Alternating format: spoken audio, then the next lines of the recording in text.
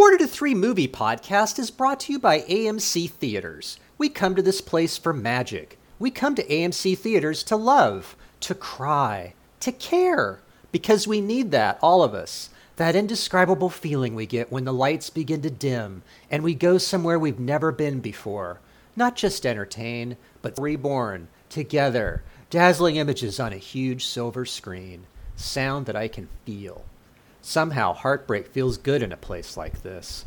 Our heroes feel like the best part of us, and stories feel perfect and powerful. Because here, they are. AMC Theaters. We make movies better. 1, 2, 3, not only you and me, got 180 degrees, and I'm caught in between counting 1, 2, Hello, 3, welcome to the Quarter to Three Movie Podcast. Or, Kelly Wand, you cannot hear it, but the Britney is playing in the background because we're going back to 2023. We're going to look at our top 10 movies for the year. Why is that Britney related? 3 by 3. Come Oh, on, right. how do you not remember the Britney? Good point. That's fair. So I am here, by the way, my name is Tom Chick, and I am here with Kelly Wand. Kelly Wand does 2023. I know we're about a little over a week out of 2023, but did it have a tagline? I fell asleep 23 minutes into Jim Carrey's The Number 23. That's In honor a of the pretty year. deep cut, Kelly Wand, but I'll accept it. I think it's a little bewildering because it didn't come out last year, although it should have. Because remember, the Omen remake came out on June 6, 2006. Isn't there another 666. Omen remake, like barreling down the Yeah, pike? there's a new God. one. It's a chick. I think it's. Oh, the Victorian. possessee is a woman. The little kid is a woman. Yeah, it's. She's not possessed. She's the daughter of the devil. Oh, fair point. She's fair into point. it. Right. She's a consenting devil spawn, Do we know who's as opposed to directing Linda it? Blair. Someone dumb. Okay, Nothing's too bad. good anymore. Well, They're there just were. So rebooting. you say nothing's good anymore, Kelly Wand. When we decided to do our top 10 from last year, I was I meant struggling. reboots and I'm sorry. blockbusters.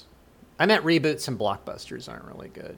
Well, yeah. But even Star like Wars. when I sat down to do this list, I was having a hard time coming up with 10 because over the course of the year, I had not been watching movies with that in the back of my head the way we Right. would when we were recording. But once I sat down, oh my God, a floodgate. There were a ton of, I had a hard time whittling it down to 10. Did you?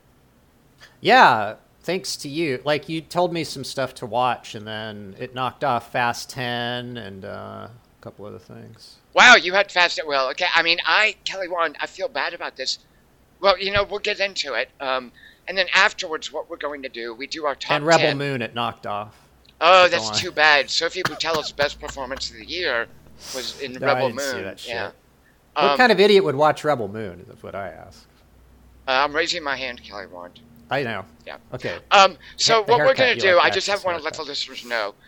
Normally, we do a podcast about a specific movie, and we are very liberal with spoilers.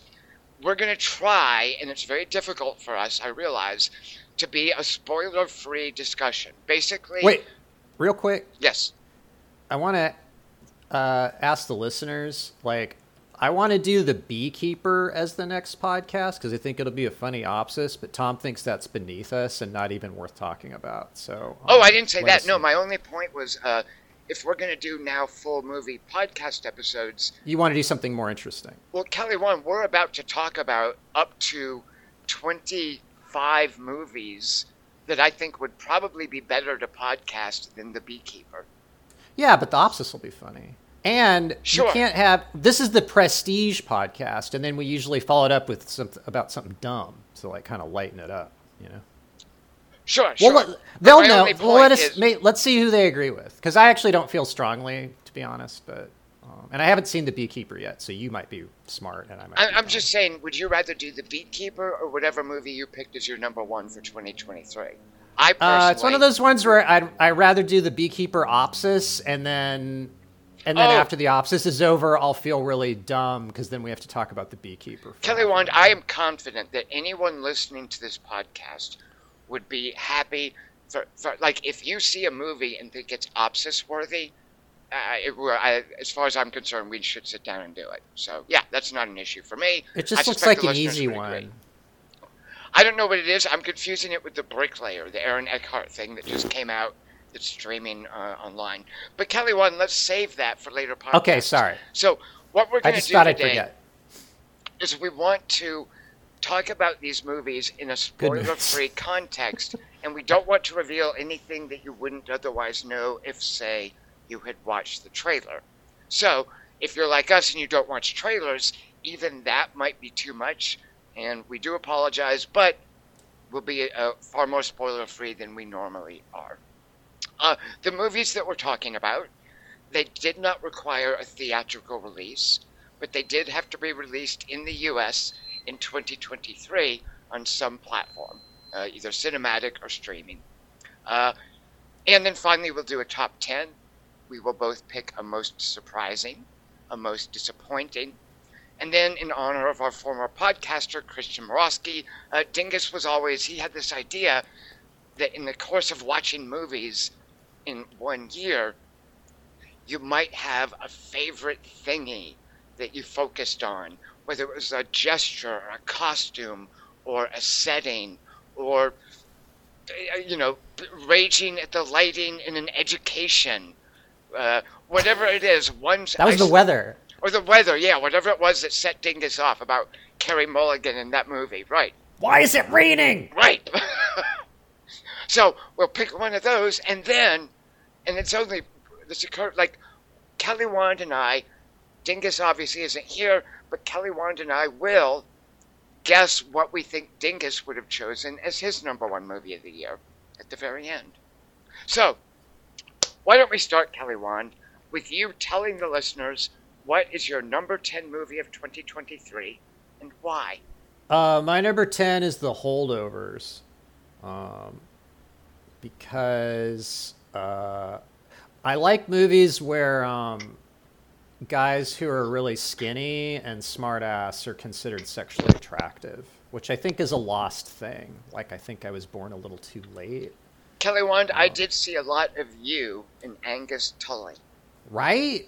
I didn't get kicked out of schools. I was much craftier than that, but I was doing I would blow up toilets and shit. I was kind of rubbish. So The Holdovers made my top 5. That was my 5th favorite of the year. It's an Alexander Payne movie. Kelly, I want to see if you agree with me on this. The premise is it's basically Alexander Payne's The Shining. In that, you have these characters holed up in a boarding school that's been shut up for the holiday break. All the heating has been shut down, so they're forced. There's a black cook, and they're forced into this uncharacteristic intimacy amongst the characters just because of the setting they're in. The difference is Alexander Payne didn't make a horror movie. He made I don't know what to call this, Kelly Wand, without making it sound like some Hallmark movie of the week or a melodrama. How would you describe They're both this? redemption arcs, too. It what? They're both redemption arcs. Oh, Shining and Holdovers. Yeah. But the thing is, you hate redemption, yet you still put Holdovers on your list. How do you square that circle, Kelly Wand? It's the same thing as Barbie, where I know I'm not the target audience, but I just kind of buy into the mythology. Or like a Marvel movie. Or if I'm going to watch Spy Kids with like a kid, it's like, oh, yeah, if they like it. I want to heavily disagree with you, Kelly Wand. I think the reason that you are willing to accept this redemption arc, certainly the reason that I am, the reason that Holdovers is really good about avoiding being maudlin, I think. That's one thing. Yeah, mostly. And it's maudlin only sparingly. And generally when characters are drunk, too, by the way. It's maudlin when characters break down their social inhibitions and drink too much. I'm thinking especially of Divine Joy Rand. Oh my god, I'm getting so much into spoiler territory, too. I know, I was going to say a couple things. Well, I was trying to I was looking at my notes and going, I'm trying to think of a non-spoiler way to discuss this. Here's what I would say. I remember watching Sideways, which was my favorite movie of that year many years ago. It was Alexander Payne with Paul Giamatti in the lead role. And I remember talking to my aunt, who obviously she's older than me. She's a very traditional Arkansas woman. And I remember Big Nancy telling me, yeah, I saw Sideways, but I just didn't like any of those characters. And me thinking, well, that's a valid comment. I can see that. I can see why that might alienate you. I feel that my Aunt Big Nancy would have hated holdovers for the same reason. Because for the most part, even though there are, as we would call them, redemption arcs, perhaps, Angus Tully and Paul Hunnam, the two main characters, never have to sacrifice their intense unlikability. Yeah. And I think that makes a difference. It doesn't try to make the characters palatable to the audience. Well, also Mary's sympathetic. She is very, yeah. And that the custodian guy is good. And Kelly Wand, that woman, by the way, she is a stage actress from Philadelphia, and it shows. She was so good. Like the scenes where she doesn't have dialogue, watching her face. My God, I just was so amazed at her performance. I loved that woman. She was also in the third season of Only Murders in the Building. They didn't give her that much to do, but yeah, she's amazing. I love actors who can act without dialogue. Yeah, That's really impressive to me. Yeah. So here's I think the other part of thing. It's natural talent. And it's such a richly realized period piece too. Like this Kelly Wand is what the world looked and sounded like when you and I were little kids. When we were babies. Yeah. But even, like, I love the way that it invoked very subtly, but clearly, the fact that Vietnam was hanging over the heads of all these boys. Yeah. They had to make life decisions based on the draft. Right, exactly. When Tully has a line about having to go to military school, he plays it out. He says, if I get kicked out, I'll have to go to military school, and then you know. And the you know, which he says, and he doesn't have to, it's clearly going to get killed in Vietnam. I mean, and they only, like, the word Vietnam is maybe said twice in the movie. It's not like a big deal. But even though the setting is this cloistered up boarding school in snowy, idyllic Massachusetts, you know, you're aware that around the world, the Vietnam War has its impact. Well, and the guy in the restaurant, and the whole notion that every time anyone sees kids from the college, they're like, oh, those rich assholes who don't have to go and die. Exactly. Yeah. Also, I read that Dominic Sessa, the guy who plays Angus, he didn't know how to dial a rotary phone, so he had to no kids his age would, right? Like, when have they ever seen one? How would they even know about a handset for a rotary phone? Even that's hilarious to me. Yeah. They always seemed kind of weird when we were using them. Like, this is the design we're going with. Like, you can't. Oh, cool! Push buttons have been invented. Yeah, this makes more sense. Right. Yeah. All right. But also. Oh yes. I just wanted to ask you a couple questions without spoiling anything. Sure.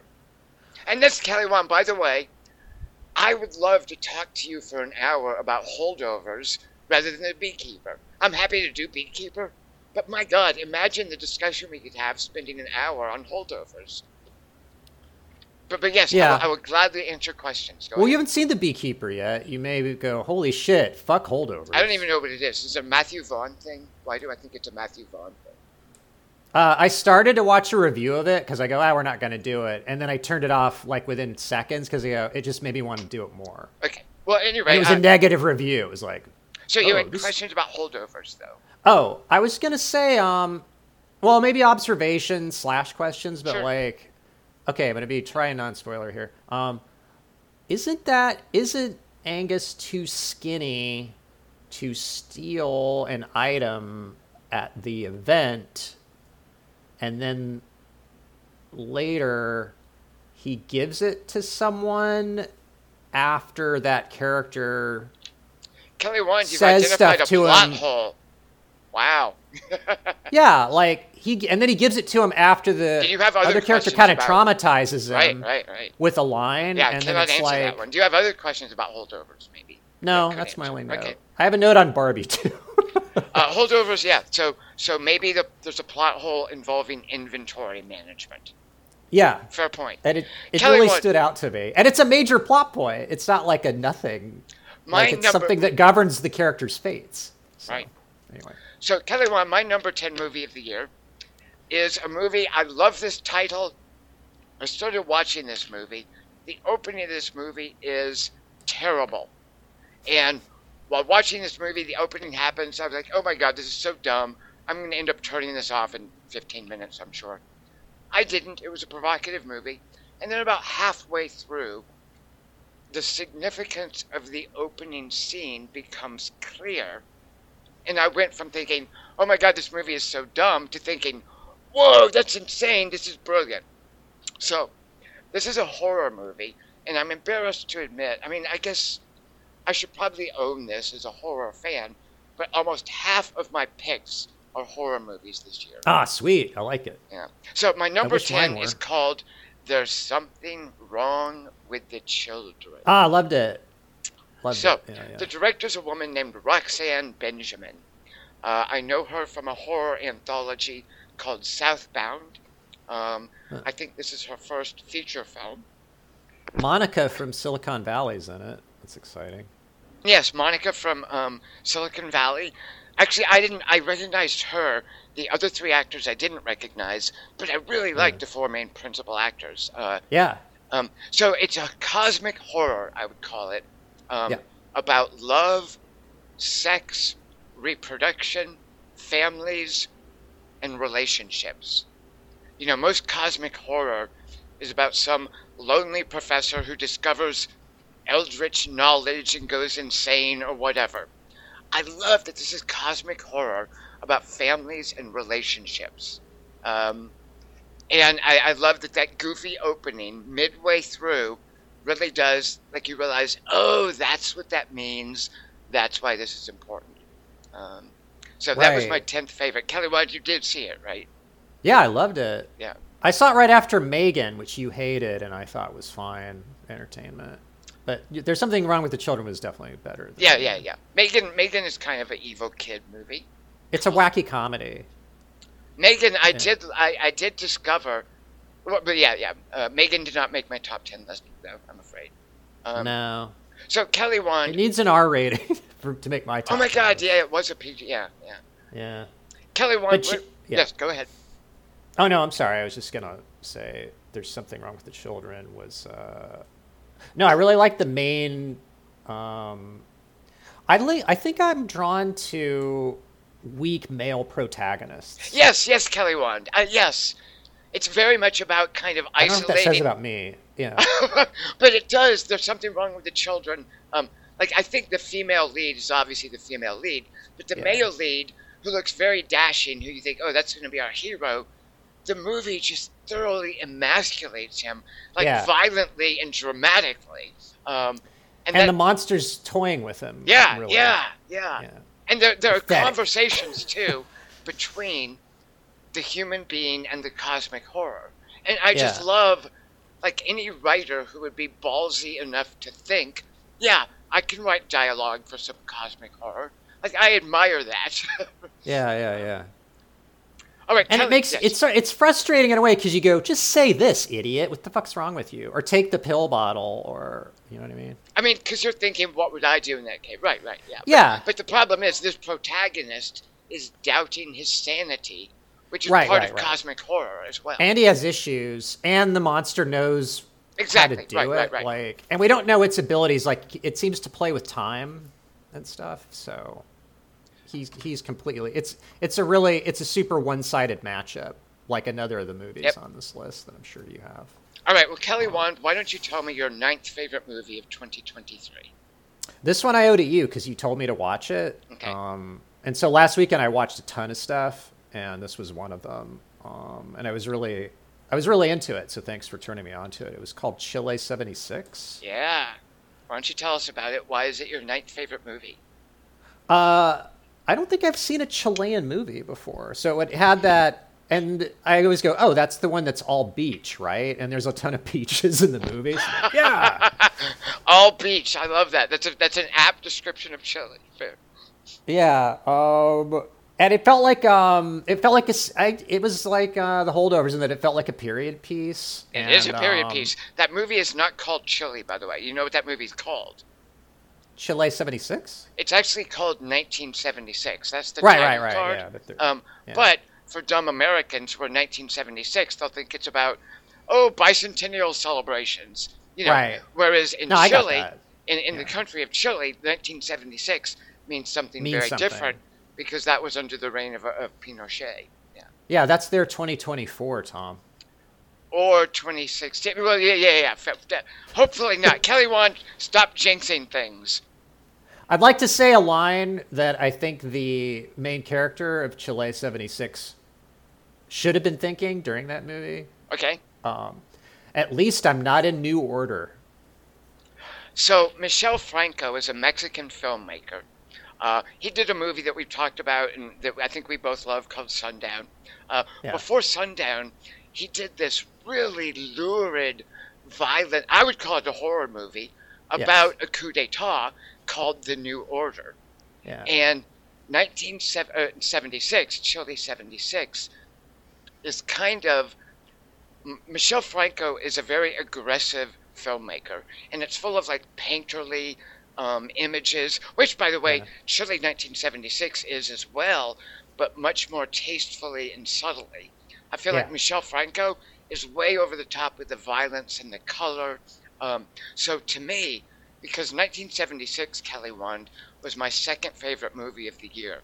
I adore that movie because it reminds me, for a couple of reasons. One, I love as a period piece, like The Holdovers, how richly but subtly realized it is as being set in 1976, and specifically Chile.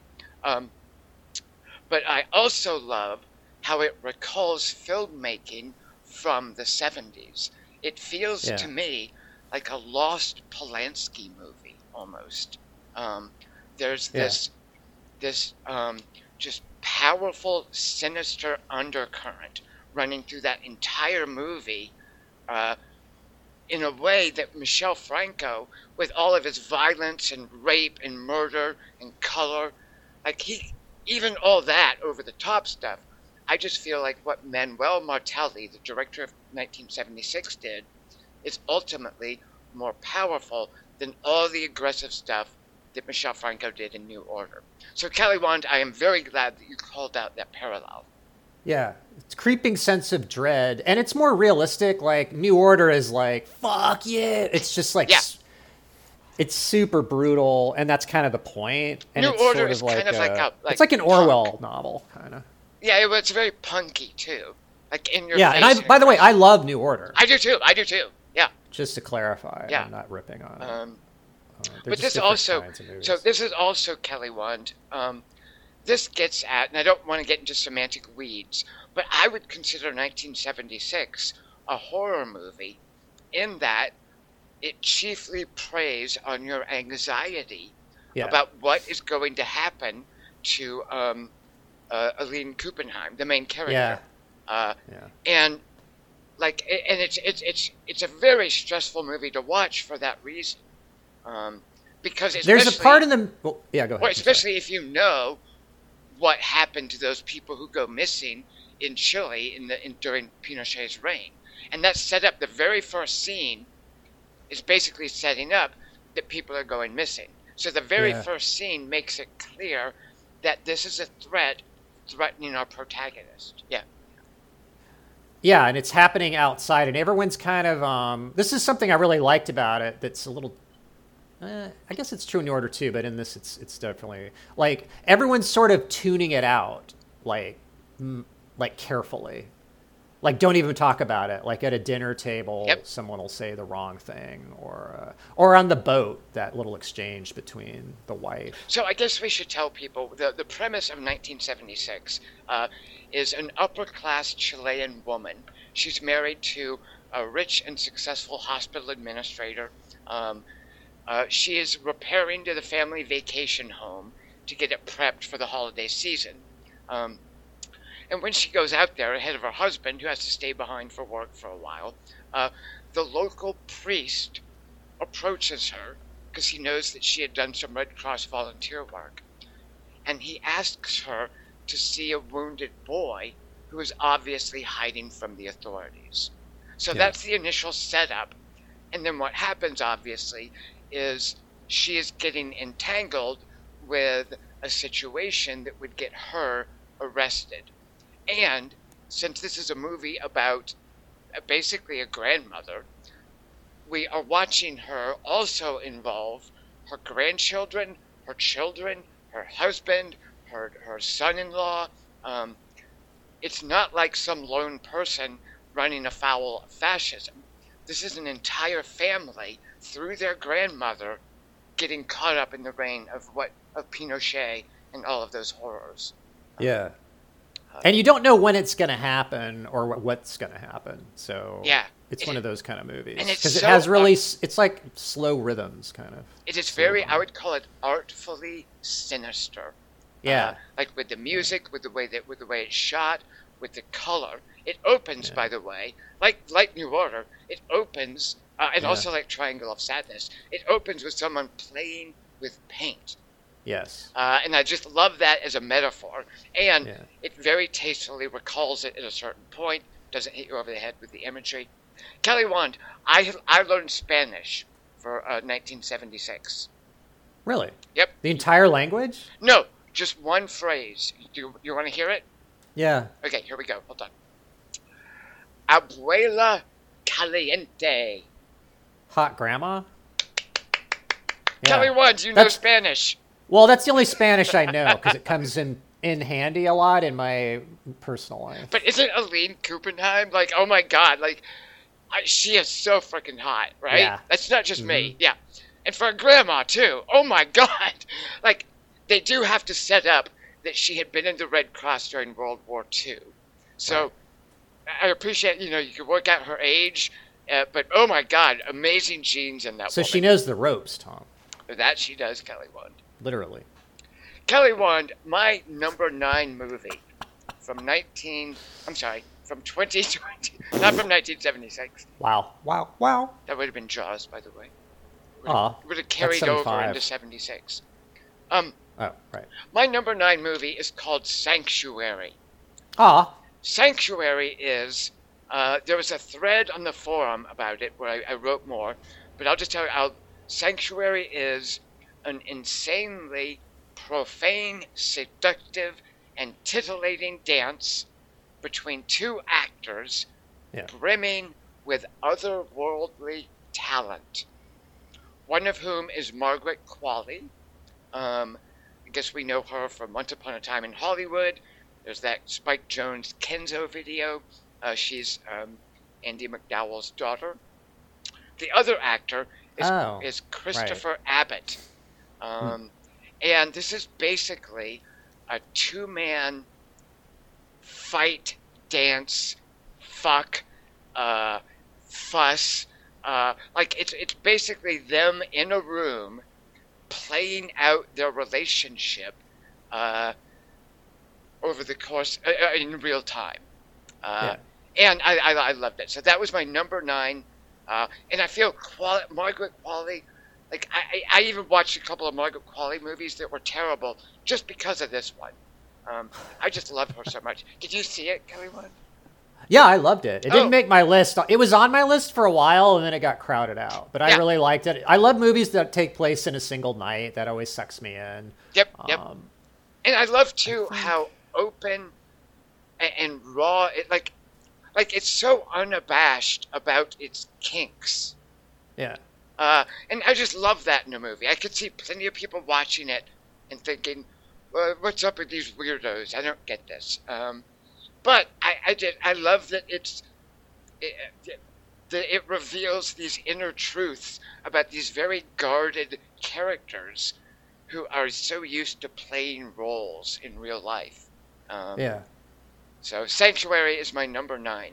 I think my only issue with it was, and maybe this has to do with just preconceived notions of movies, but like when I realized what kind of movie it was, I go, oh, it's going to be an interesting matchup. And then as it wore on, I go, actually, this isn't an interesting matchup. It's very one-sided.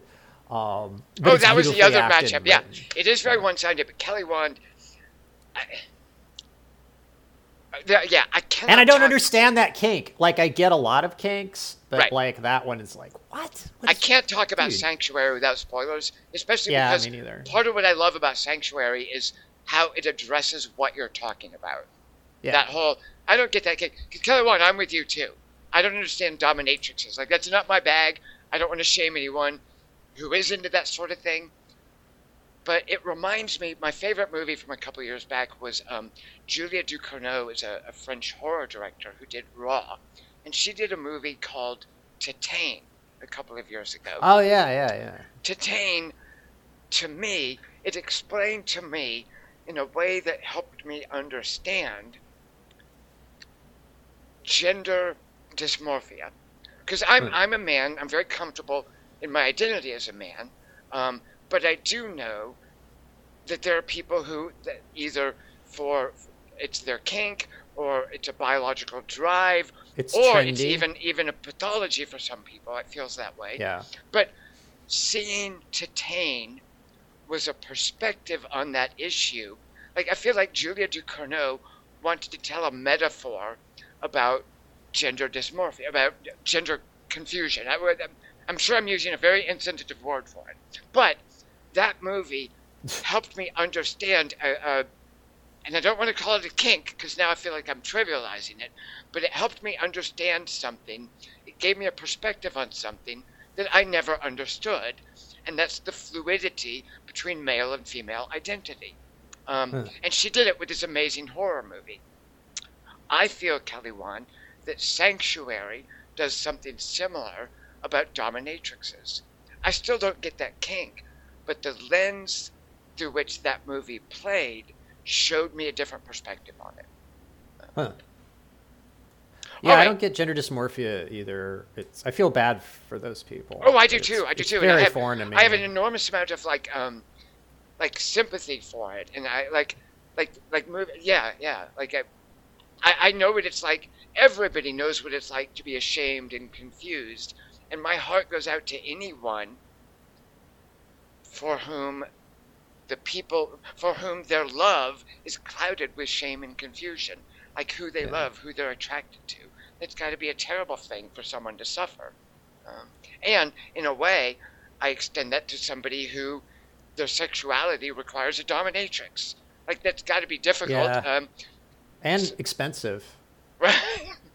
Jeez. But a movie that makes me more empathetic towards that, I just value that perspective. You can find women to be mean to you for free. That's true, right? You can do it on the street. Have to pay sure. for it. Yeah. Kelly Wand. And also, what do you do? What do you do if well, I guess I already answered my own question just now, but like, if you're not super rich and that's your kink, like, are you just screwed? Right. Yeah.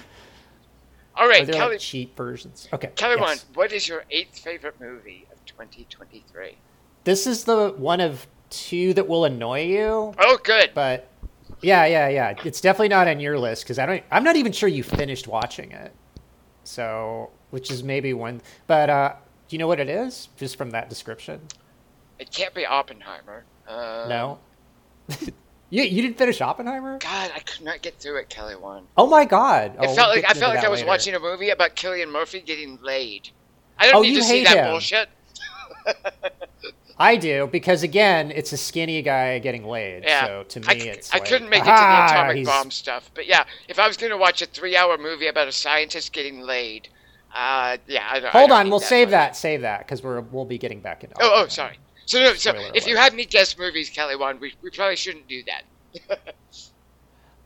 Yeah, I didn't expect you to say any of that. We hadn't talked at all about Oppenheimer, so now I'm really excited. But this movie, my number 8, is Bottoms. Did I finish it or did I just hate watch it? I hated it, however much of it I saw. Way too much David Wayne in that. Yeah, and I love David Wayne, and you hate David Wayne. Right, exactly. So tell us what it is. It's not a David Wayne movie. Tell us what it is. It's a high school comedy about 2 lesbians. It's the same main actress and director, and I think writer. I don't know if it's the same writer. I'm a bad researcher. But it's the same team, it feels like, of Shiva Baby. So Shiva Baby was directed and written, I think, by Emma Seligman. And she recruited an actress named Rachel Sennett as her main actress in that. And Shiva Baby is amazing, Kelly Wand. And that's why I am so bummed that I hated Bottoms. Because I love... both Rachel Sennett and especially Emma Seligman's writing and direction in Shiva Baby. But when she goes over into farce, it kind of lost me, which is what Bottoms is. Okay, well, okay, first off, you should always have at least one comedy on your top 10 list. I just think it's... oh, shoot. Oh, I've got one. I'm cleared in there. Okay, thank you. Okay, good. Secondly, it's a feel-good movie, so it's different. Like, my list is like, they're supposed to complement each other. Like, a little of this, a little of that, a little paprika. Yep. I thought it had a really cool premise. It's about two lesbians in high school who decide to start a fight club to basically hit on cheerleaders and, like, hot girls at their high school. But then it winds up becoming about lady stuff, empowerment. And also, I don't know if you finished watching, I was going to say, it had a really exciting finale. Let me guess, a big football guy. Actually, don't tell me because those are spoilers. But yeah, I don't think I did finish watching it. I'm just really bummed movies like this are rare. Like, it's a dark time for movie comedy, and this was like one of the few movies that made me laugh intentionally last year. And I was really into the characters and the premise, and there was a lot of great dialogue, and it wasn't like any other movies. And it wasn't like Shiva Baby. It was totally not like at all. which is one, by the way, Kelly Wand. I think that bodes well for Emma Seligman, that her first two movies are so dramatically different. Yeah, it's her free ride movie, and there's another free ride movie. Can I just tell you what I think my main problem is? You hate women. I can only handle Rachel Sennett in small doses, I think. Although no, because she's the entirety of Shiva Baby. I was just thinking. Did you see Bodies, Bodies, Bodies? Yeah, it was great. I love that as well, and that had the perfect amount of Rachel Sennett for me. So, okay, so your case for you can only handle small amounts of her are a movie where she's great the whole way through and a movie where she's not in it much that you also liked. Well, but she's playing, like, in Bottoms, because Bottoms isn't over-the-top farce. Bottoms. No, Bottoms is an over-the-top farce. Whereas Shiva Baby is much more of a grounded observational comedy. So, and Bodies, Bodies, Bodies, her character is very farcical. So Rachel Sennett doing an over-the-top farcical character, I guess, what I'm saying, I can only take so much of that. Maybe because she was also, in Bottom, she's kind of the alpha, and so maybe you didn't buy her as that, whereas in Shiva Baby, she's always on the edge of a nervous breakdown. Right, sure. And she's good at that, and her face looks like she's on the edge of a nervous breakdown. So maybe you didn't buy her as, like, the Ferris Bueller type. Well, Kelly, I think what we can all agree on, I have not seen Bottoms. Why? Because I didn't watch the whole thing. Unless you watch an entire movie. You referred to the ending a few seconds ago accurately, so I just thought you had seen it. Bottoms? No, I said don't tell me. Because that would be a You spoiler. said... Oh, it is a football game. See, I mean, I was just guessing because what else would it be? I did not make it to the football game. No, watch the football game. It's really good. Okay. All right, well, that's why it's my number 8, Tom. My number 8, Kelly Wand, is also a comedy, but it's also a horror movie. So, once again, half of my movies are horror movies. So, my number 8, it's a super R-rated comedic creature feature from Phil Lord and Chris Miller. Do you know what I'm talking about? Cocaine Bear? Yes. Oh, it's great, yeah. I saw it on the plane a few weeks ago. It was really good. Yeah, so I love Cocaine Bear. Yeah. It's genuinely horrific creature violence in that movie. Yeah. It's so R-rated. As you might call it, Kelly Wand, it has a number of memorable kills. But another thing that it does, because it's Lord and Miller, they got Elizabeth Berkley to direct it. And by the way, I love... fool. Banks! Oh my god, thank you, Kelly. This ain't Showgirls. That's important, Kelly Wand, because one thing that Cocaine Bear did is it made me forgive Elizabeth Banks for what she did to Pitch Perfect and Charlie's Angels. So Elizabeth, all is forgiven. Keep making movies like Cocaine Bear. But, so what I was going to say, the conceit about the bear getting into cocaine by no fault of her own, I think is a great twist for the movie, and it makes it easy to play it as a comedy. It makes it easy to love Cocaine Bear because it's not her fault. You know, right. she's basically been drugged against her will. It drives her into a killing frenzy. So R-rated mayhem ensues, and by the way, the R-rated mayhem does include children. Yeah, well... Don't you me, Kelly Wand. It does. Well... Yes. Yes. Does it, though? Yes. I don't want to hear any of your guff. R-rated for violence which involves children. No. Yes. I disagree with that. All right, There's so... no dead... That's anyway. my number but 8. a worthy final role for Ray Liotta. Yeah, yeah. Well, actually, that was the other thing about Cocaine Bear, Kelly Wand. The cast in Cocaine Bear is ridiculously expansive and talented. Yeah. I loved, like, even Alden Ehrenreich, that poor guy who had to play Han Solo. He was in another, I think it was called Fair Play, another power couple movie that kind of reminded me of Sanctuary. But I could not watch it because that poor guy, I don't. People have no idea what to do with him, but he was perfect as this whining mope in Cocaine Bear. I loved him in that. But he has an arc, Tom. He has an arc, yeah. But Ice Cube's son was in it. The guy from The Wire, whose name I'm forgetting. Who else? Kelly Wand. Martindale. Martin Margers. So anyway, Jesse Tyler Ferguson from Modern Family. Brooklyn Prince, the little girl from Florida Project. Nerd alert. Also, by the way, Cocaine Bear had the second best chase scene of 2023. With the ambulance? Yep. Yeah, that was great. I liked it. It's good. I only just saw it a couple weeks ago, so I was like... Yeah. All right. I heard you. Oh, you there? Yeah, okay. Yeah, all right, so let's go to your number 7 movie for 2023, Kelly Wand. My number 7 2023 movie is Saltburn. All right, tell us what it is and why you liked it. I think it was never out in theaters, was it? It's just on Amazon. But I think it had a theatrical release, yeah. You may have to remind me who directed it. How can you forget the name Emerald Fennell? Emerald Fennell, right. Okay, I'm so sorry. What do we know? I knew that, but I'm a little baked. Yeah, Promising Young Woman. Very good. Director. And Carey This Mulligan's is our sophomore feature.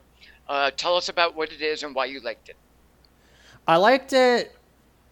Well, part of the reason is I didn't know what it was while I was watching it. And so it was sort of an unfolding of what kind of movie this was. Because I go, oh, is this about a kid who's obsessed with... Is this like Sanctuary? And the star of it is Barry Keoghan, the great Barry Keoghan. In fact, I told you my review of the movie was, oh, that fucking Barry Keoghan. And then you went, yo! And then that was kind of like my tagline for Saltburn. That's also my review of it. Fucking Barry Keoghan.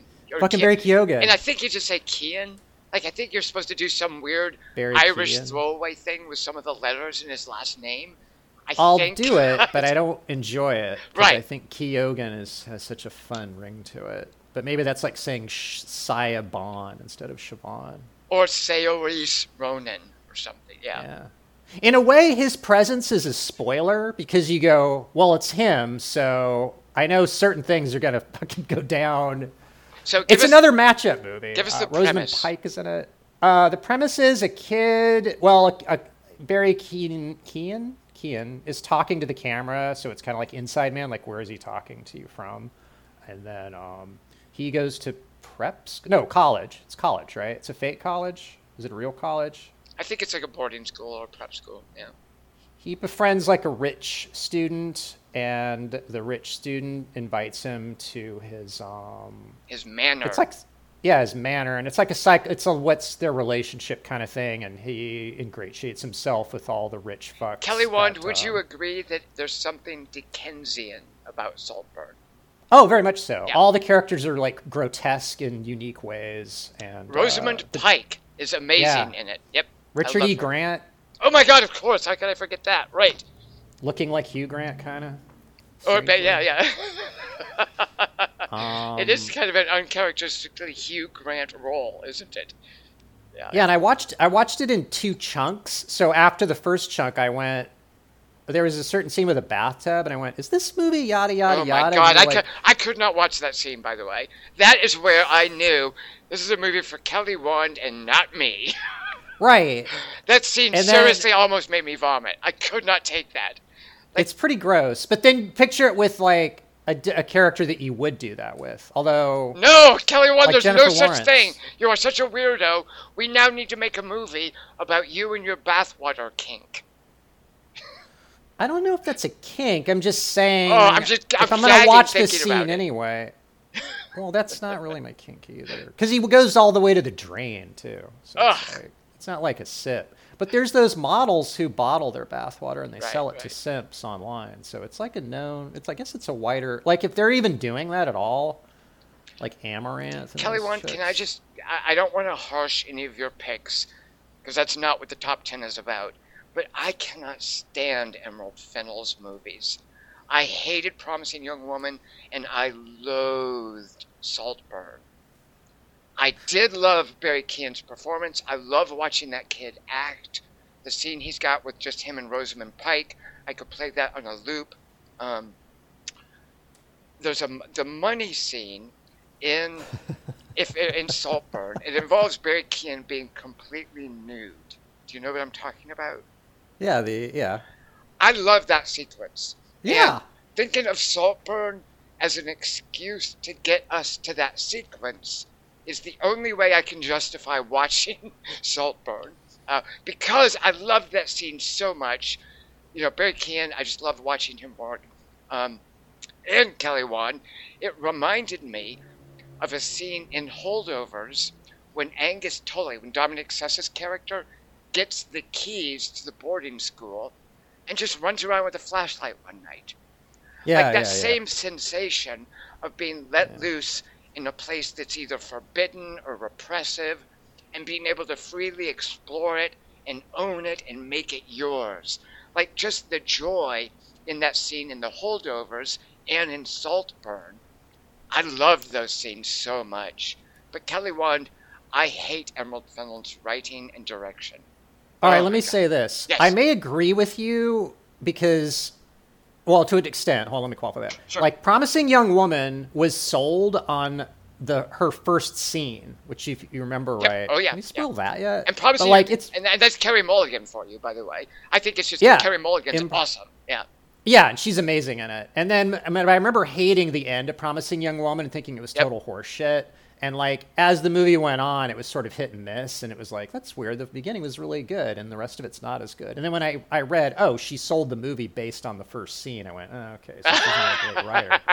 This one, my issue is it apes a particular Patricia Highsmith character. Oh, sure, yeah. I don't think that's a spoiler, by the way. I think that's how they sell it. Is that this is a talented Mr. Ripley kind of movie, right?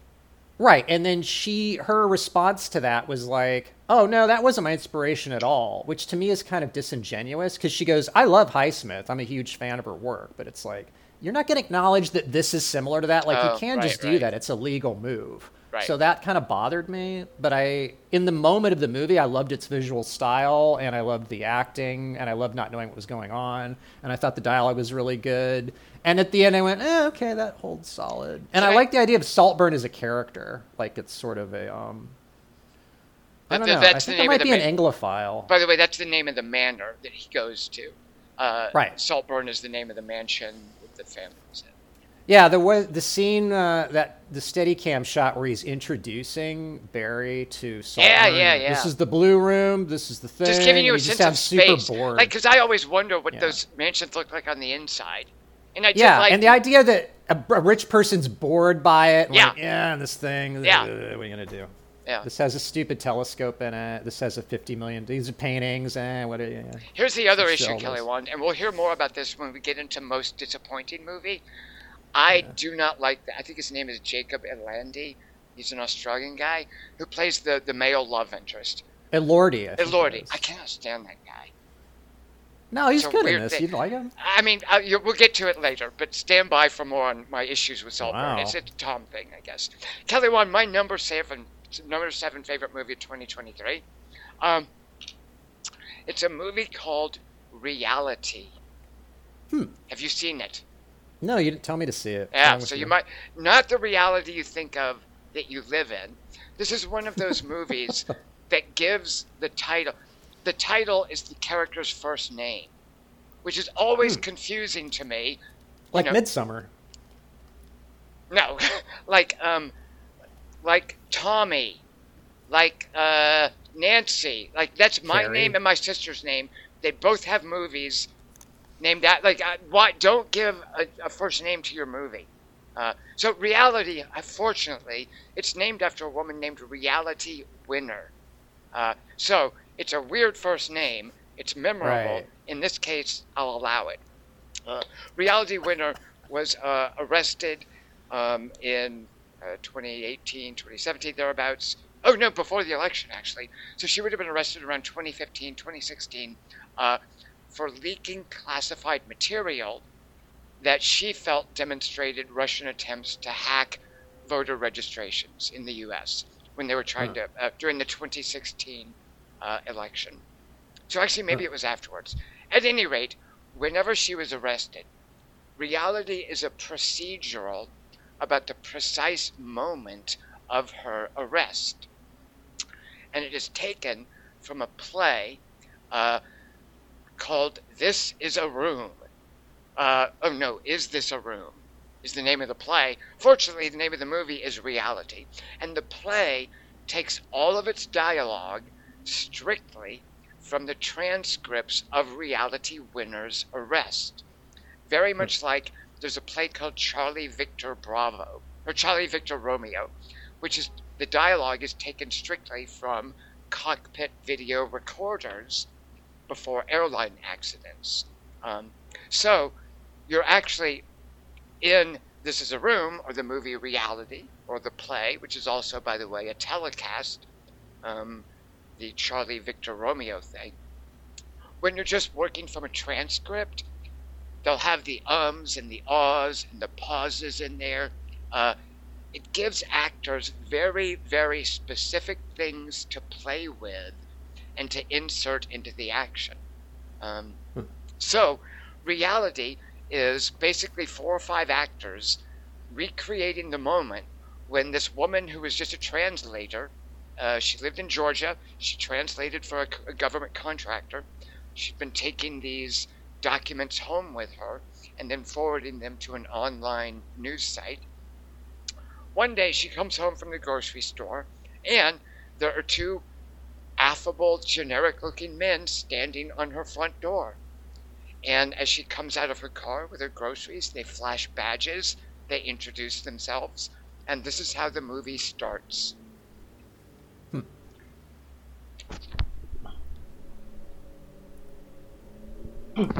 Stand by.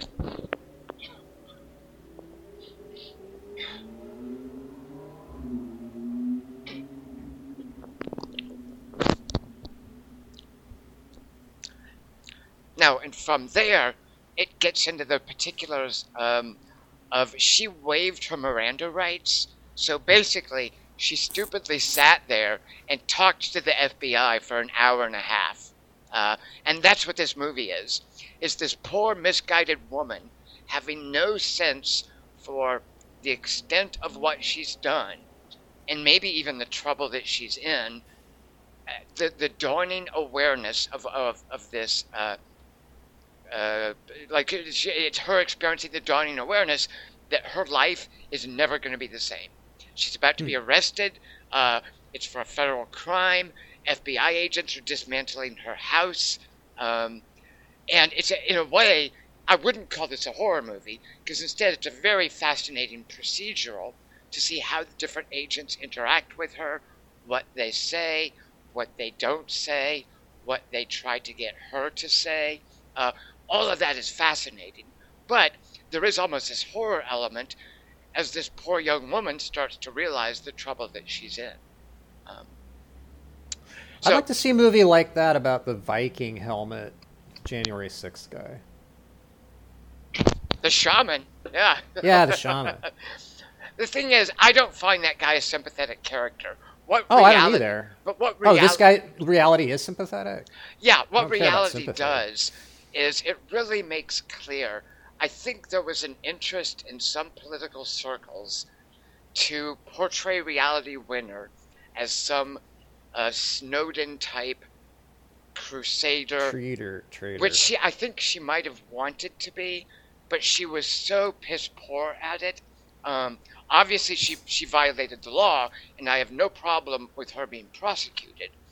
But the extent of what she did is very, very different from things like Ellsberg and Daniel Snowden, certainly Julian Assange. Um, she was small potatoes in comparison. So it's easier to be sympathetic, and the small touches about her that are revealed in these interactions are kind of fascinating.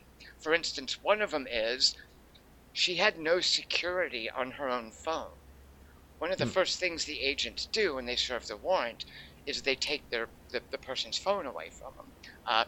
So they have her phone and they're trying to get into it, and they're asking her, "What's the code? How do I get into this?" And she says, "Oh, I don't have a code on that." And she's someone whose job is to deal with classified material, and it's just kind of that's just kind of a weird touch. And so Tina, I don't know if I mentioned her name, the woman who directed this is named Tina Satter, and she's so good at pulling out little touches like this. There's a moment to me, it's just so, I don't know what it, I just feel so much tenderness at this moment. As we're in Georgia, as the process begins, the FBI agents have flashed their badges. She knows, oh my God, I've got to answer questions about, I know I've been taking things home. I should probably dance around it. Maybe I can still get out of it. At one point, she looks across the street and she sees a toy Confederate truck and it has a Confederate flag on it. And it's just a reminder that we're in a place where children play with Confederate flags. Like, this is Georgia. Do they know what it means, though, or is it just a pretty color design? But then later she looks back at it, and now a neighborhood cat wearing a kerchief is sitting in the Confederate truck. Ah. It doesn't mean anything. It's just a weird, memorable touch. Yeah. That might have imprinted itself on this young woman's mind at that time. It's the truck's arc. But it's a very keenly observed slice of reality. This inflection point in this woman's life. Why didn't you tell me to watch this? You told me to watch all the other Well, things. because I rewatched it, not realizing it's just something that I rewatched in consideration. Because the first time I watched it, it never occurred to me I'd be thinking about top 10 movies. Guess, by the way, this is what's amazing about it, Kelly Wand. The lead actress who plays Reality Winner is Sydney Sweeney. Do you know who that is? Right. I keep hearing her name, but I get all the Sweeneys mixed up. So she's, well, for a change, she is not playing some super hottie spilling out of her top. That's normally what she plays. She's a gorgeous young woman. She's Hang on, I better look her up phenomenal just body. to make sure I know what you're talking about. Yeah. But they really dress her down to play Reality Winner. And it works. I mean, and she's so good, by the way. Oh, I yeah. was very impressed with her performance. Also, yeah, Kelly she's Wand. impressive actress. And do you know who Josh Hamilton is? Do you remember him? No, but I know Win a Date with Tad Hamilton. So Josh Hamilton, I think, wasn't he the dad in 8th grade? Do you remember 8th grade? Had the really He's like the what's his name? The guy who was evil against Shia LaBeouf in Suburbia, who played George Washington and John Adams. What's that guy's name? Yeah, I David don't know that. I Merns. don't know who you're talking about. But Josh Hamilton, he's a very mild-mannered, and he just played the classic loving dad in 8th grade. Yeah. So he's the lead agent in Reality. Ah, nice. And it's amazing watching him as an agent trying to make insipid small talk, because that's his job, to keep her distracted while the other agents are basically throwing this woman's house upside down. And it's just such an unctuous role. And there's another role credited as unknown male, and he's a cop, an FBI agent who wears the sunglasses around his head, looking bad. He's an overweight guy who's trying to make himself look like a mercenary, and he just oozes puffed up masculinity. So the different agents and how they offset each other and how they kind of manipulate her. It's just really a fascinating look at what the police or the FBI in this case, their best case scenario for how to interrupt a perp. Right. All right, Kelly Wand, what is your sixth favorite movie of 2023? Wait, 10, 9, 8. Yeah, you're right. My number 6 is Dream Scenario. Not on your list, I bet. But I did like it last, though, but go on. What is it and why do you like it? Dream Scenario is a Nicolas Cage movie. Do I want to describe the premise of this? He's a what does he do? He's a teacher of animal behavior or something at a college, and he's another weak male protagonist, and he also Yep. Nick Cage has been reading my diary because he stole all my sex moves in this movie. But I liked it. I thought it was the rich man's adaptation. That's a good way to put it. And I think, I think you should give the premise, right? Like, that's okay? He starts suddenly appearing in everybody's dreams. Like, not everybody's. I don't know if it's. It's like certain people around the world are seeing him in their dreams. Yeah, but I couldn't see the common thread, so I thought maybe it's everybody and the people he doesn't know about, like they just haven't met him. Like to them, it's just a stranger. Like he only knows he's in the dreams. Oh no, I guess he becomes famous, right? See, you're grappling with issues the movie grapples with as well. By the way, whom does it happen? Why does it happen to some and not others? Yeah, because remember he asked the class, "Are you seeing me in your dreams?" And only some of them raised their hands.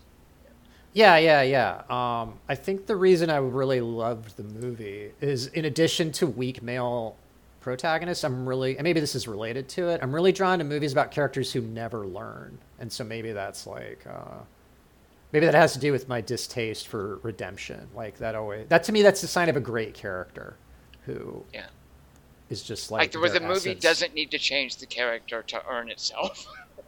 Yeah, and it shows you the guy. It even shows him on the cusp of learning it, and even his thing about zebras and like staying in the herd and not being noticed. Like he says it verbatim. He doesn't make that connection himself. And I love, by the way, how it involves the area that he teaches in to address what's actually happening in the movie.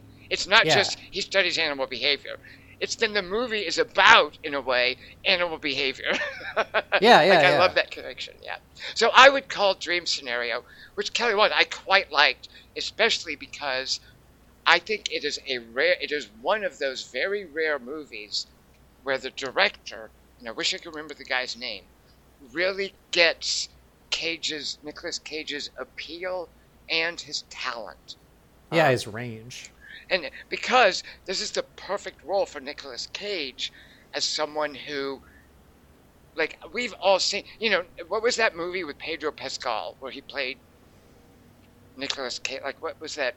World's Greatest Buddy. An Unbearable Genius. Yeah, whatever that. Like, that one didn't work for me because it was so, like, winky about who Nicolas Cage is. Yeah. But this movie didn't have to be winky because Nicolas Cage is someone that we all see in movies.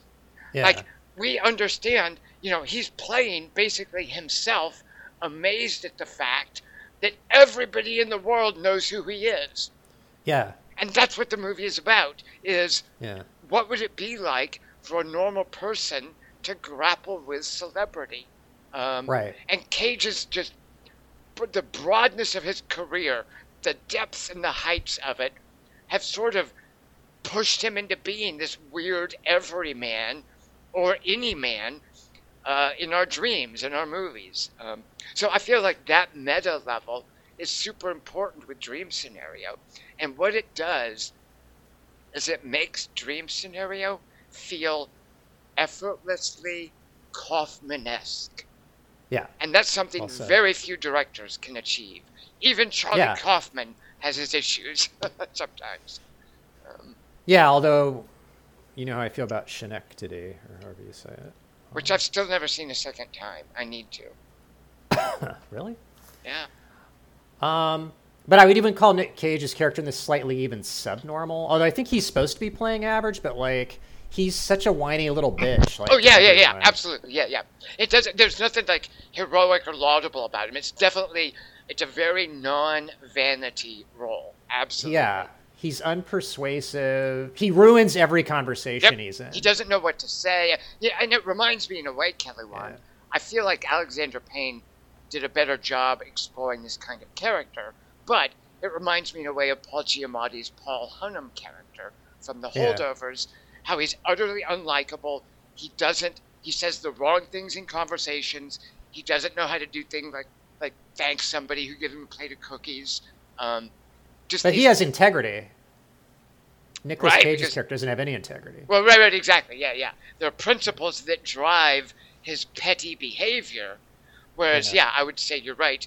In Dream Scenario, Cage's character is just a petty, normal, insecure, whiny everyman, isn't he? And Paul Giamatti got screwed early on in life and never really got over it. Fair point. He just let it dictate his life. Whereas Nicolas Cage's character, we don't know that he's had anything not handed to him. Maybe he's just been lucky up to this. That's a fair point. It's the white man's privilege story. Like I could see that scenario being perceived here, right, fairly easily. See, average, mediocre white man just gets an academic job and fucks his way through life. Kelly Wand, my number 6 movie of 2023. I unfortunately did not get time to tell you to see this, so I won't say too much about it. It is a movie called They Cloned Tyrone. I saw it on Amazon. I didn't see the movie, but I was circling it. So the director is someone named, oh my God, I don't even know if this is a man or a woman, Jewel Taylor. And Jewel is spelled like it rhymes with fuel. Or it's spelled like fuel. So I don't know if that's a man or a woman. Masculine. I should look that up. But Jewel Taylor's, it is a picaresque social satire that leans confidently, enthusiastically, and very, very stylishly into its blaxploitation roots. Oh, I love that. And what it is, it's a movie about this thuggish drug dealer. Like Bottoms does lesbians. I'm sorry? Like Bottoms does lesbians. It's getting the full lesbian. Lesbian, right. So, but this is more... Embraces its... Right, exactly. And this is very much genre. This is very much embracing its roots as a blaxploitation movie because the main character is this thuggish drug dealer named Fontaine, who just oozes charisma and competence. So it's about him setting out to deal with a rival drug dealer. And it explodes into this wacky science fiction, almost superhero movie. Not quite, but I think that for me, for all purposes, this satisfied my requirements for any kind of Marvel bullshit this year. This is all I needed as far as superhero movies. But so playing Fontaine, again, this thuggish guy oozing charisma, I had no idea who it was until the movie was over. So I'm watching this new black actor. He's got a super handsome face. Like I said, he just oozes charisma. Nice body. Go on. I don't know if he's ever naked, but yeah, he's a big hulking fellow. But it's 3 people. This is basically a trio. With this drug dealer is a pimp named Slick Charles, played by Jamie Foxx, who is at the top of his game. And then the third member of the trio, a drug dealer, a pimp, and a prostitute, which again just tells you how confidently this movie is leaning into blaxploitation. But the third member of the trio is a woman named Teyonah Parris, who I recognized but didn't know what from. Does that ring any bells, Kelly Wand? Teyonah Parris? No. So she plays Monica Rambeau in the Marvel movie. As an adult. And David Morse was who I was trying to think of before. It just came to me. But go on. Yes, I like David Morse. Anyway, so these 3 characters, they're a drug dealer, a pimp, and a prostitute, and they go up against this crazy plot in this town. And it's kind of an action movie, too.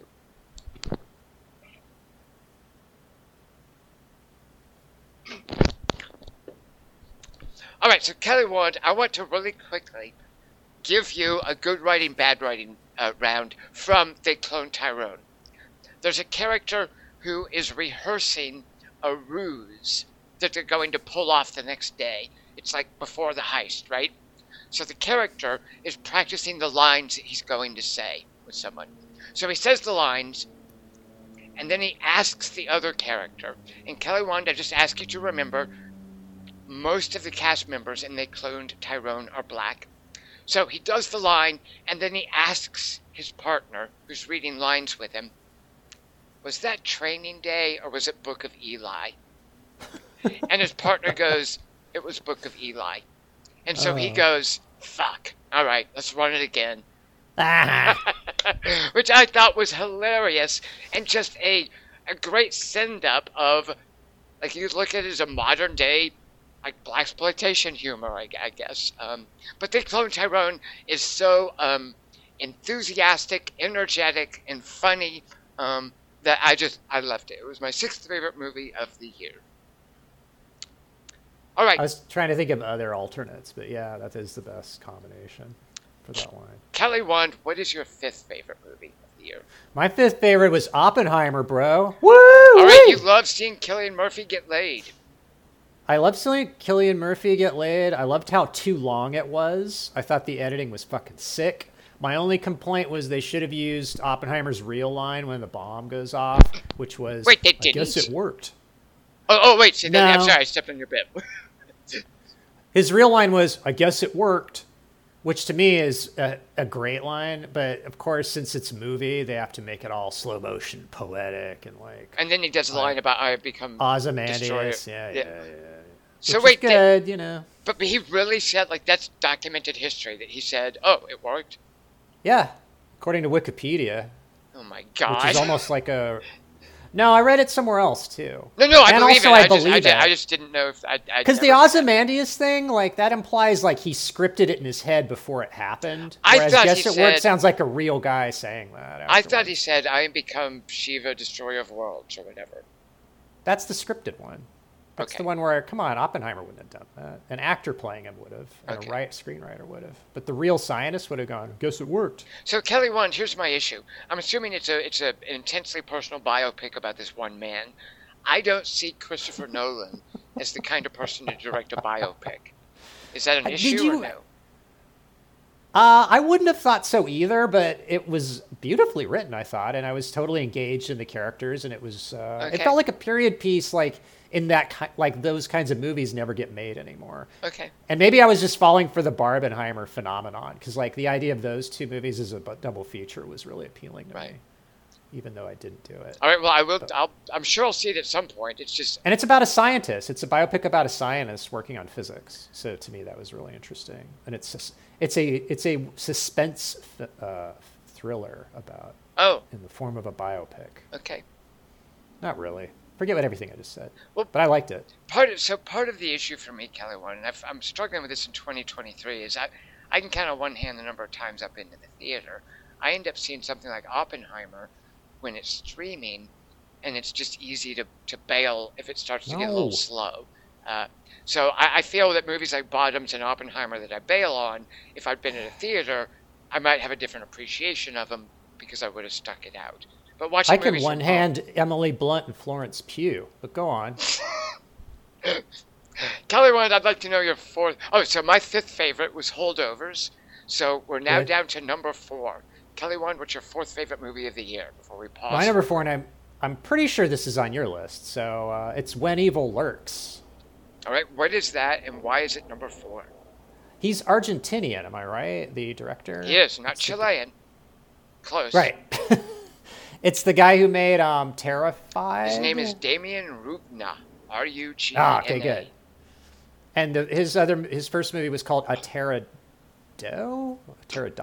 Aterados, which is the Spanish Aterados. word for terrified, but it's not to be confused with the Terrifier movies, which Kelly Wand and I approve of on a different level, but it's not Damien Rugna's first movie. That's called Aterados in Spanish, or which Terrified in English. And yeah, I love that as well. So, okay, so go on. I like to think his movies are all connected and they're all happening in the same universe, even though none of the lore overlaps, but it's like... My favorite line, it's in Aterados, is like lady scientist is like telling the cop, yeah, and so we're just gonna, and it's after like tons of people have died and like been pulled through rifts and like gotten their faces exploded and stuff, and she's like, yeah, so with this machine of mine we'll be able to study them. And then the cop goes, why? I love that line. And he writes too. You know, he knows he's in a horror movie, and she does it, Right. so that's good. And I do like anybody who writes for adult, competent, professional characters rather than teenagers who stumbled onto it, or Yeah. a family who accidentally moved into the house. Yeah. And that's one of the things that well, I'll let you talk, but that's one of the things I also really saw in When Evil Lurks. It's not about dumb teenagers running afoul of the supernatural. Yeah, it's Like about adults and old Alterados, people. it's about very competent people who know exactly what they're facing, what they're dealing with. Yeah, and they're still in over their heads, and they still fuck up. Or it's like, I take that back. Some of them do. Like, a couple of them, all it takes is one weak link, and there's like a couple weak links. Like the So why don't you tell us farmer, about When Evil Lurks? What is it? Explain it Tom, to I'm us. not good at like straightforward synopses of things. That's why I write the goofy ones, because it gets me out of having to say and remember what things are really about. But it's So basically, it's, I would say it is a different yeah. take on possession movies, on like exorcism movies.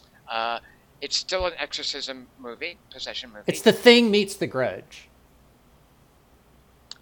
That's required. Yeah, I think you might have short-circuited my brain as I ponder the implications of that one.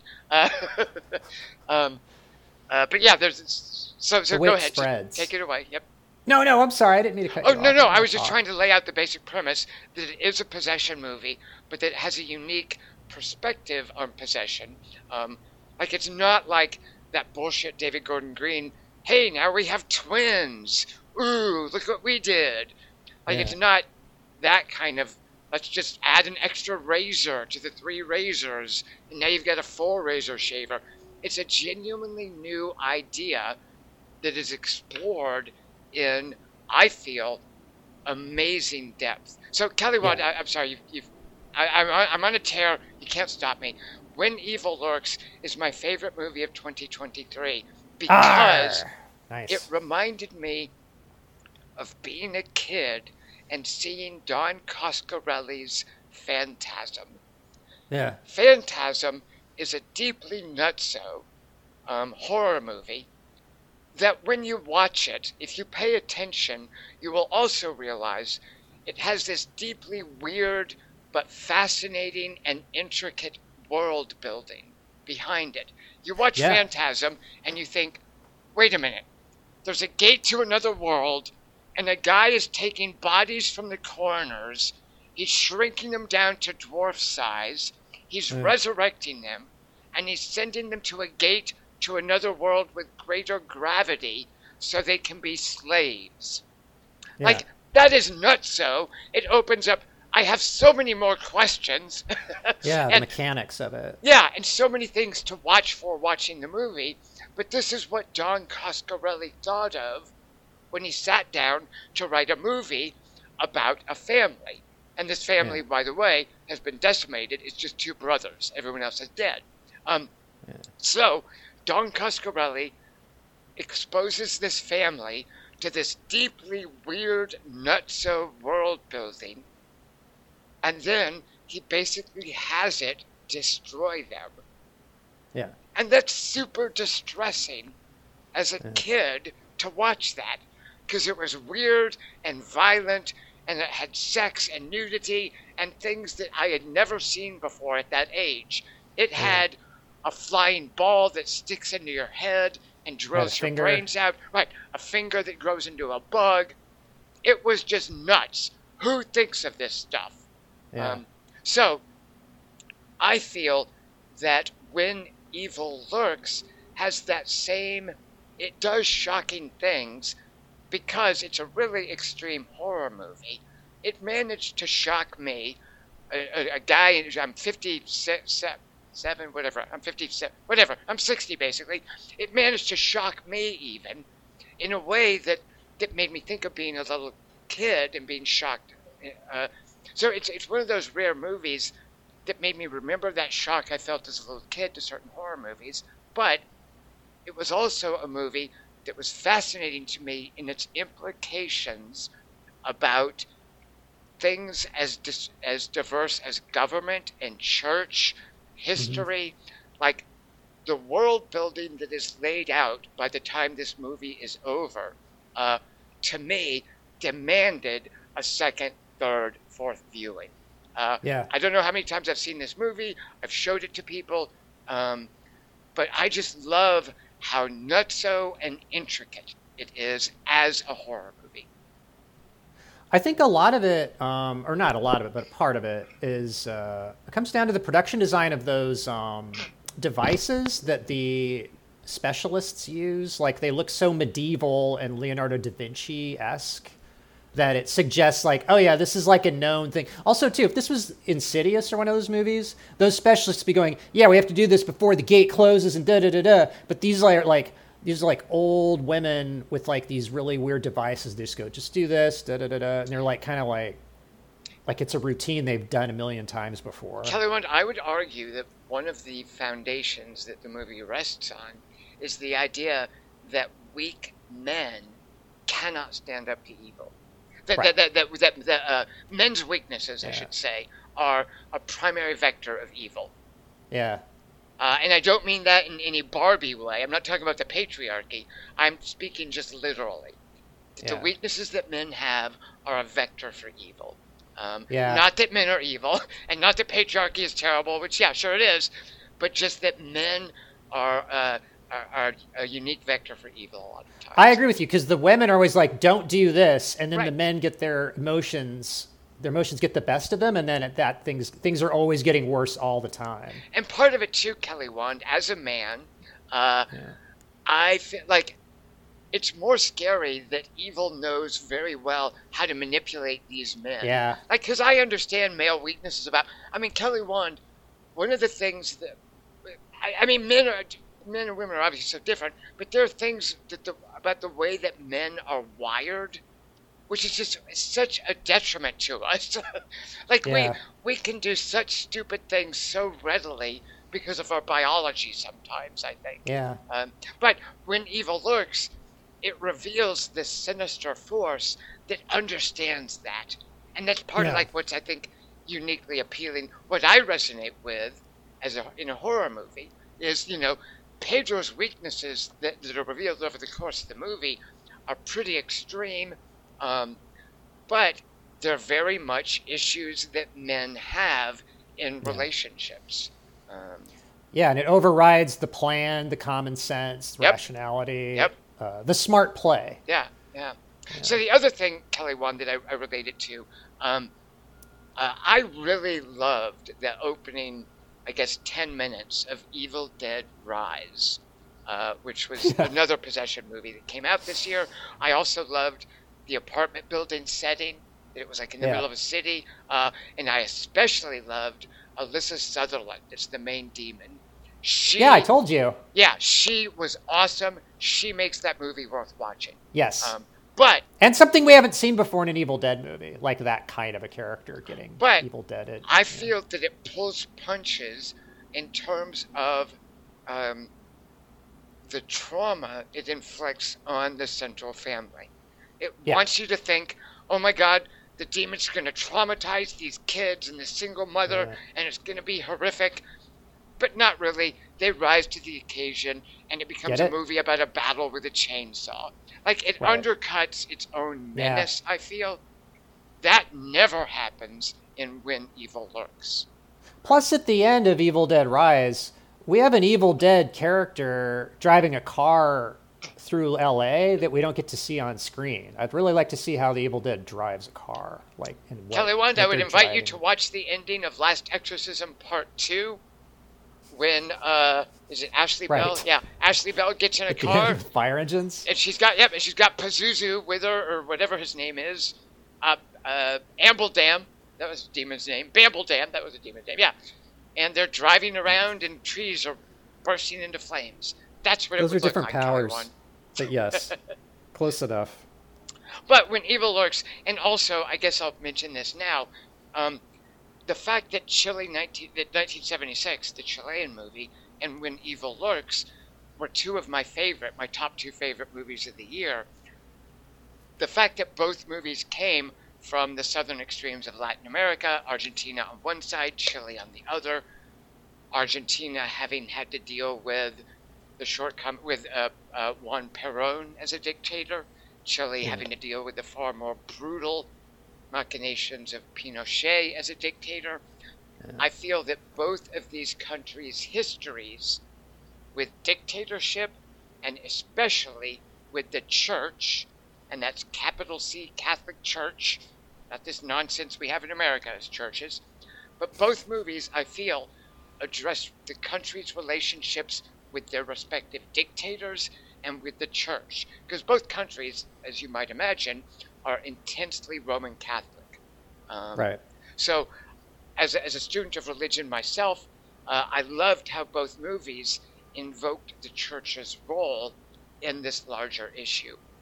Yeah. And I want to cheat, Kelly Wand, and briefly, I toyed with the idea of making my number one pick When Evil Lurks, 1976, and a third Chilean movie about Pinochet called El Conde. Do you know about El Conde? No. Why don't you hum a few bars?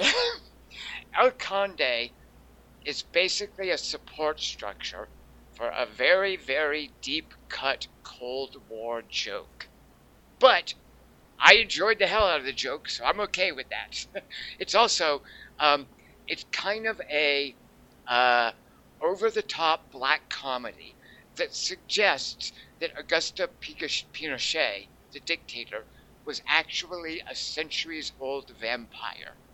Nice. And that he didn't die, he just staged his own death so that he could retire and just drink blood and live out the rest of eternity. But what El Conde imagines is, what if his children got older and started worrying about their inheritance and maybe thinking, he should die. So it's basically, what if Pinochet's children assembled in the remote mansion where he lives to try to murder him? But Pinochet is a vampire, and it's told as a comedy. But, Kelly Wand, it's a Chilean movie. What it's getting at, just like the movie 1976 that Manuela Martelli directed, what it's getting at is that country's relationship with Pinochet and the horrific violence that he committed during his reign. And it's processing it as a black comedy. Right. So, three of my favorite movies from this year were basically about the relationships of Latin American countries to dictatorships and the church. Nice. All right, so Kelly Wand, my number 4 now. So, When Evil Lurks, I could talk a whole hour with you about that, and maybe we should. I could upsize it. All right, before I tell you about my number 4, let's take a quick break, and then we'll be back after this word from our sponsor. The Quarter to Three Movie Podcast's top 3 movies of 2023 are brought to you by Tubi, streaming the hottest new releases to your choice of digital platform. Coming soon, exclusive among free-to-view platforms, is Lionsgate's tense thriller, The Marsh King's Daughter. A woman with a secret past will venture into the wilderness she left behind to confront the most dangerous man she's ever met, her father. Starring Daisy Ridley from Star Wars Episode 7, The Force Awakens, as Helena, who hides a dark and dangerous truth that her estranged father is the infamous Marsh King, played by Ready Player One's Ben Mendelsohn, as the man who kept her and her mother captive in the wilderness for years. When her father escapes from prison, Helena will need to confront her past. Knowing that he will hunt for her and her family, Helena must find the strength to face her demons and outmaneuver the man who taught her everything she knows about surviving in the wild. Also starring Tron Legacy's Garrett Hedlund. Coming soon, exclusive among free-to-view platforms, only on Tubi. And we're back with our top 3 from 2023. But first, Kelly Wand, we neglected my fourth favorite movie. Yours was When Evil Lurks. Mine, I don't know what to do. I don't know what these letters stand for. I'm pretty sure they stand for Romania in some shape, form, or fashion. But this is a movie called RMN. Just capital R period, M period, N period. At no point in the movie, as far as I know, does it explain why it's called that. So I'm assuming you have not seen it. No, I don't see movies that are acronyms. So. Very good. Well, this one, Kelly Wand. Just give me the full thing. And I don't know I don't know what the full thing. So if I wanted to read letters, I'd read an alphabet. Very good. Well, Kelly Wand, RMN does require reading. It's a Romanian movie. We've actually seen one of the director's movies before, but I want to discuss RMN in the context of another movie I saw that kind of tells the same story. So I want to talk about two movies, one of which is my fourth favorite of the year, RMN, the other of which I enjoyed but didn't particularly care for. And these are two movies about the same premise. One is by a man named Cristian Mungiu. He is a Romanian director. Yeah. And another one is by Ken Loach. He's an English director, and his movie is called The Royal Oak. So RMN and The Royal Oak are both movies about the impact of a sudden flood of immigrants into a small insular community, which is obviously a topic of concern in many places in the world. So Cristian Mungiu, Ken Loach decide they're going to make a movie about immigration. Now, Ken Loach's movie, The Royal Oak, is very heartfelt, and it's very, very Ken Loach. He has a naturalistic, almost improv approach with his actors, which I really enjoy. But Ken Loach is a very, very left-wing, he's British, a social realist director. When it comes to movie making, he embraces traditionally left-wing topics like labor, in this case, intolerance towards immigration. So Ken Loach is very much about these social causes, and he makes very character-centric, actor-centric movies about these, which I quite enjoy. But in the case of this, a movie about what happens when Syrians move into a small British community, I think in the Midlands, which is the British equivalent of, the South or the Boondocks, Pomona. I think. Not even Pomona. I'm thinking more Arkansas, Kelly Wand, my old stomping ground. Ugh. But I felt Ken Loach's movie, Royal Oak, was ultimately kind of facile, which is fine. It's one way to approach this issue, to take this kind of hopeful, well, it could work out this way, ... and then kind of have a happy ending and bring out a warm, positive, humanist message. And I feel that's what Ken Loach tries to do most often. It's part of his approach to movie making, I think. But let's now look at someone who doesn't have the luxury of being a filmmaker in England, where it's, financed by the government, and you can be a crazy left-wing socialist, and maybe nobody likes your movies, but the government still funds them, because that's how the arts work in most European countries. But now I want to look at a filmmaker from Romania, which has grappled with a whole other set of issues. As a filmmaker, we know Cristian Mungiu from a movie called 4 Months, 3 Weeks, and 2 Days, which some people would remember as the Romanian abortion movie.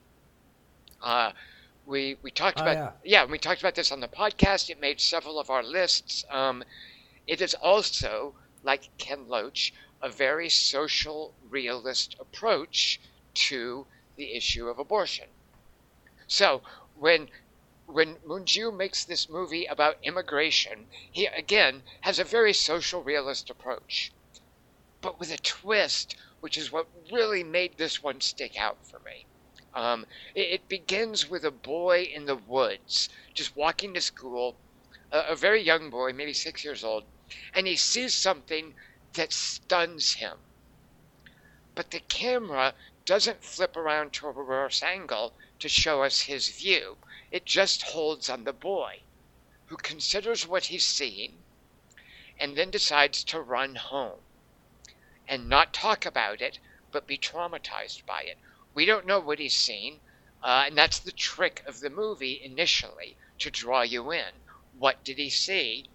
And therefore, what kind of movie is this going to be? Is it supernatural? Or is there going to be some grand metaphor? Did he see, is it going to be a murder mystery? Is he an unreliable narrator? Did he see nothing? But that's the initial hook, is why did this child react so dramatically to something in the woods that we don't get to see? And from that, he tells the story about the impact of immigration, about the way that people react to new people, and vice versa, the way that new people react to the indigenous, to the people that live there. It's a story also, unlike Ken Loach's, I think, more optimistic, humanistic approach, RMN very much addresses the increasing acceptance of incendiary right-wing reactionary politics around the world. You know, Ken Loach thinks he's just talking about the local soccer hoodlums. But I feel that Christian Mungiu's approach to the issue, he knows he's dealing with something much, much bigger than merely the intolerance of people who live in a neighborhood. And I feel that that comes out in RMN in a way that didn't in The Royal Oak. And then finally, I will say, and this is what seals the deal for me, that whole central mystery, what did the boy see? Are we going to get to know? Is it going to be some narrative jack-off thing? That, like, who knows? Like, what he does with that central mystery and how he ends the movie is ultimately why RMN was one of my favorite movies of the year. I feel that Mungiu, he sticks a landing in terms of the ending like nobody else. So that was my fourth favorite, RMN. That was a really good review because it really enticed me to want to watch the movie, and it didn't really spoil anything. So I thought you really threaded the needle. Good. Because it was mentioned to me. Hasn't seen it. Yeah, and it was mentioned to me. I have a very good friend who you know, Bruce Garrick, who sees very few movies, but sometimes when he does see one, and it impacts him, which I think this one did, I gotta know what's a movie that really got Bruce Garrick. If it gets Garrick, it'll get anyone. Exactly. And so that was my introduction to RMN, is him basically just making a comment about it and me thinking, well, I got to see what got under Bruce Garrick's skin. And sure enough, it got under mine as well. So you didn't tell me to watch this either, you fucker. What's wrong with you? You know what? It wasn't on my list. And I actually, spoiler, I had to boot Barbie to make room for this. And Kelly Wand, I loved Barbie. So I apologize not letting you know in advance, but maybe we can have more talk in the future. Kelly Wand, now though, it's time for the big three, as they say in, I'm sure, hockey and football and maybe even baseball.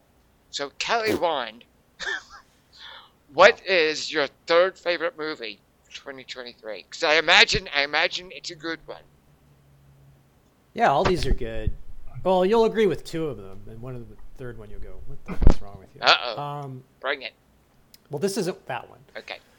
I'll do a quote from it. Oh, yeah, we haven't been doing that. Yeah, give me a quote. Oh, be careful of that infinity pool. Oi! Oh, God, I love my Mia Goth, but Alexander Skarsgård, I am so over him, Kelly Wand. That's what? my issue. I know. All right, tell us what this is and why you liked it. I know. I mean, Kelly Wand, Possessor, knocked my frickin' socks off. And you know, I'm an apologist for the younger Cronenberg. So the fact that I'm not going to bat for this, I feel speaks volumes. So Take it away. Tell us what this is, why you liked it, and why I'm dumb. This is my number 3 because it's more Cronenberg than Cronenberg. Or it's more Cronenberg than Crimes of the Future, at least, I thought. Kelly Wand, I would say that Brandon Cronenberg is more Cronenberg than David Cronenberg. I would say... Yeah, but you hate scanners and video trolls. I do. Fair enough. I think The Fly is the only one that you see correctly on. Well, and later things like Crimes of the Future, Eastern and History Promises, of Violence. History of Violence, yeah, exactly. Okay, but this is the best Mia Goth performance ever. No, come on, better than Pearl. You liked it better than Pearl. Yeah, I did. Okay, I mean, she is good. Because it's a real accent, and Pearl's an ensemble. And Pearl, you're right, Pearl is an affect that she's doing, and that's fair, yeah. And Pearl's got other things going on that distract, while as an Infinity Pool, it kind of all comes back to Mia Goth, even though there are other characters that are really critical. Sure. But the premise is basically it's another Latin American country. Oh, that's right, but it's not specified, right? Like, isn't it a fictional country? Yeah, it's a fictional country where the idea is that these illicit goings on would be tolerated by the authorities. Right. And so Alexander Skarsgård, I forget who his wife is. Oh my God, yeah, someone. That movie just didn't register much for me, which is why I don't remember. But yeah, he's a rich guy vacationing. Well, I just saw it a long time ago, is why I sound like an idiot. But yeah, he's a rich guy, and I forget what his crime is. I think he misses curfew or he runs over somebody.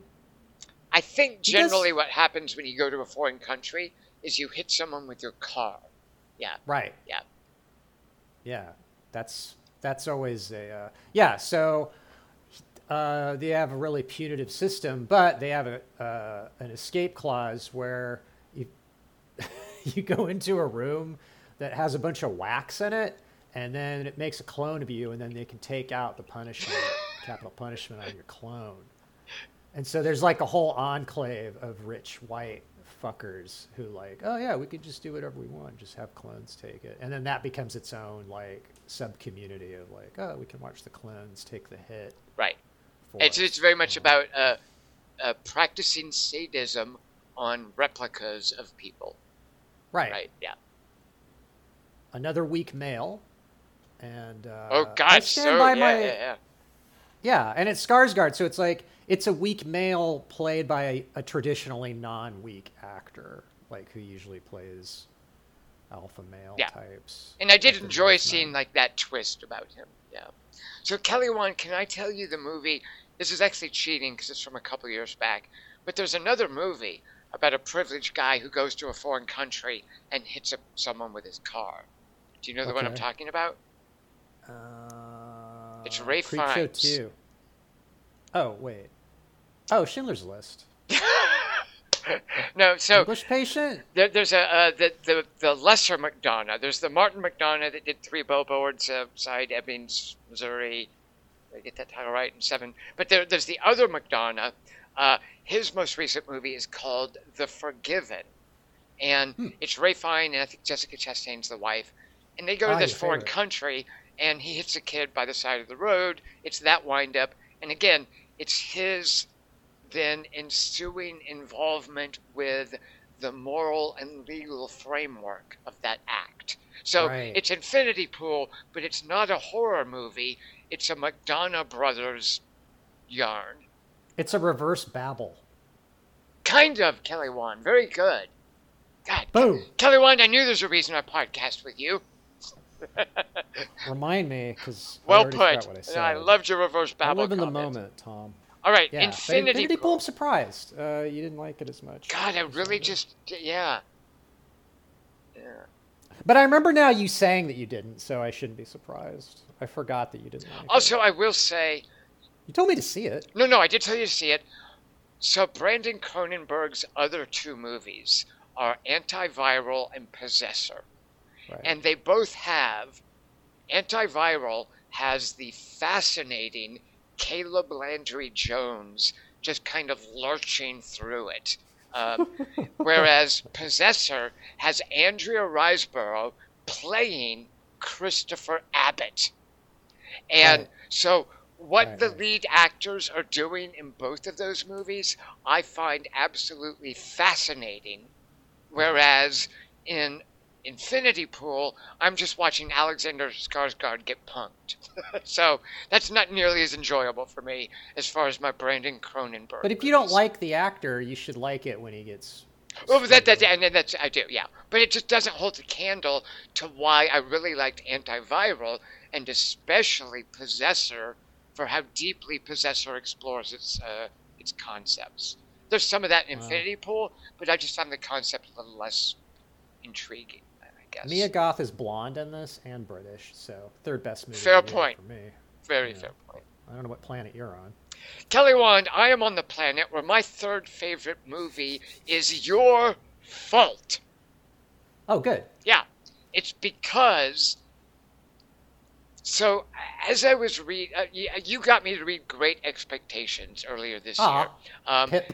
And Pip, and especially, like, Miss Havisham, like, all of these characters I knew about through cultural osmosis. But finally getting to meet them, getting to meet their friends, like Uncle Joe and the sister, the lawyer who has the castle with his little wife.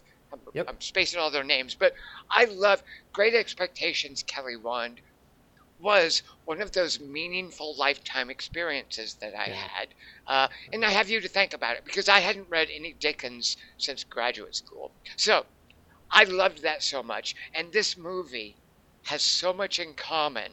And I don't even think it's intentional. I bet if you were to ask him, the writer might go, oh yeah, I guess you're right. But I don't think he intentionally aimed for this. But the movie, it's a Paul Schrader movie called Master Gardener. Now, did you see it? I did. It's not in my top 10 because it reminded me too much of another Schrader movie. As it should, because I feel like it's Schrader just iterating on topics he's been iterating. But part of what I loved about Master Gardener is I feel like he's had a hard time resolving his prior stories. And I feel like he finally found... I finally feel like he found a way out for his confused male protagonist. That's one of the things I love about Master Gardener that I didn't like about First Reformed or Card Counter, which are his other two movies that are considered part of a trilogy with Master Gardener. But I even feel the same way about classic Paul Schrader movies like Taxi Driver or Affliction with Nick Nolte. You know, those movies end... You know, Paul Schrader specializes in movies about confused men entering these spirals of violence and self-destruction. So, one thing that Paul Schrader has, I don't know if he struggles with it or if it's intentional, but he tends to sacrifice his characters to this violence and self-destruction. His confused protagonists don't know how to get out of it. So we're basically watching them fall prey to their own confusion, their own self-destruction, the violence they create around them, and the poor choices they make. But Master Gardener, I feel like he finally found a character who could extricate himself and make the right choices, who wasn't fated to fail. So it's about... And he's not crazy like Taxi. That's a very good point. There's no, like, unreliable... Well, you're right, he's not crazy. There's no, like, pathology or mental illness with this, which you might argue, for instance, First Reformed is about Ethan Hawke as a priest, and any Paul Schrader movie is going to expose a seedy underbelly at some point. And the seedy underbelly in First Reformed is this idea of sadomasochism, mortification of the flesh, even self-sacrifice. So, even First Reformed, which begins with a very deceptively... it begins with a character who you think knows what he's doing, is competent, is religious, is okay with the paradoxes of his religion. He knows how to communicate. He knows how to care for his congregation. But what's revealed is that no, he's horrible at what he does, and he has all these deep secrets. With Master Gardener, that same thing happens. But it's done very differently. It's done almost like a mystery. And when the mystery reveals, by the way, I will say there were some fantastic, genuinely shocking moments in Master Gardener, which I adored. Again, like with When Evil Lurks, I am rarely shocked by movies. And if you can go into Master Gardener only knowing that it's about a horticulturist and his relationship to the rich dowager, who is kind of keeping him as a kept man, who is toying with his affections and his love life, who's kind of trying to control him and use him for her own purposes. How this character resolves his situation just feels markedly different from the way other Paul Schrader movies work. And that was precious to me. It's almost it's almost like Kelly Wand. I feel like Paul Schrader has finally grown out of a phase, and he's matured into a different approach to violence and turmoil. So I'm sorry, I cut you off. You loved. Also, too, now that you said that, it actually sparked something. It's like this is like an older character than Taxi Driver character, so it's like if that character aged into and mellowed out but kept his same values, sort of thing, and wasn't crazy. You know what I mean? Like Paul Schrader is. Sure. He's older. This character's older, but he still has the same themes. Yep. Oh, exactly. So, right. Like a mature take on, like you just said, and just basically. So I also was reminded there's a young actress in it because again, so the structure, by the way, of Great Expectations is absolutely here. It's a rich, widowed woman. Her gardener is someone who is basically like her servant. He looks up to her. She summons him. Like he's almost a pimp because she also, arguably, sets him up for a failed relationship. And even though the specifics varied from Great Expectations, just Sigourney Weaver as a Miss Havisham, like she's so good in that.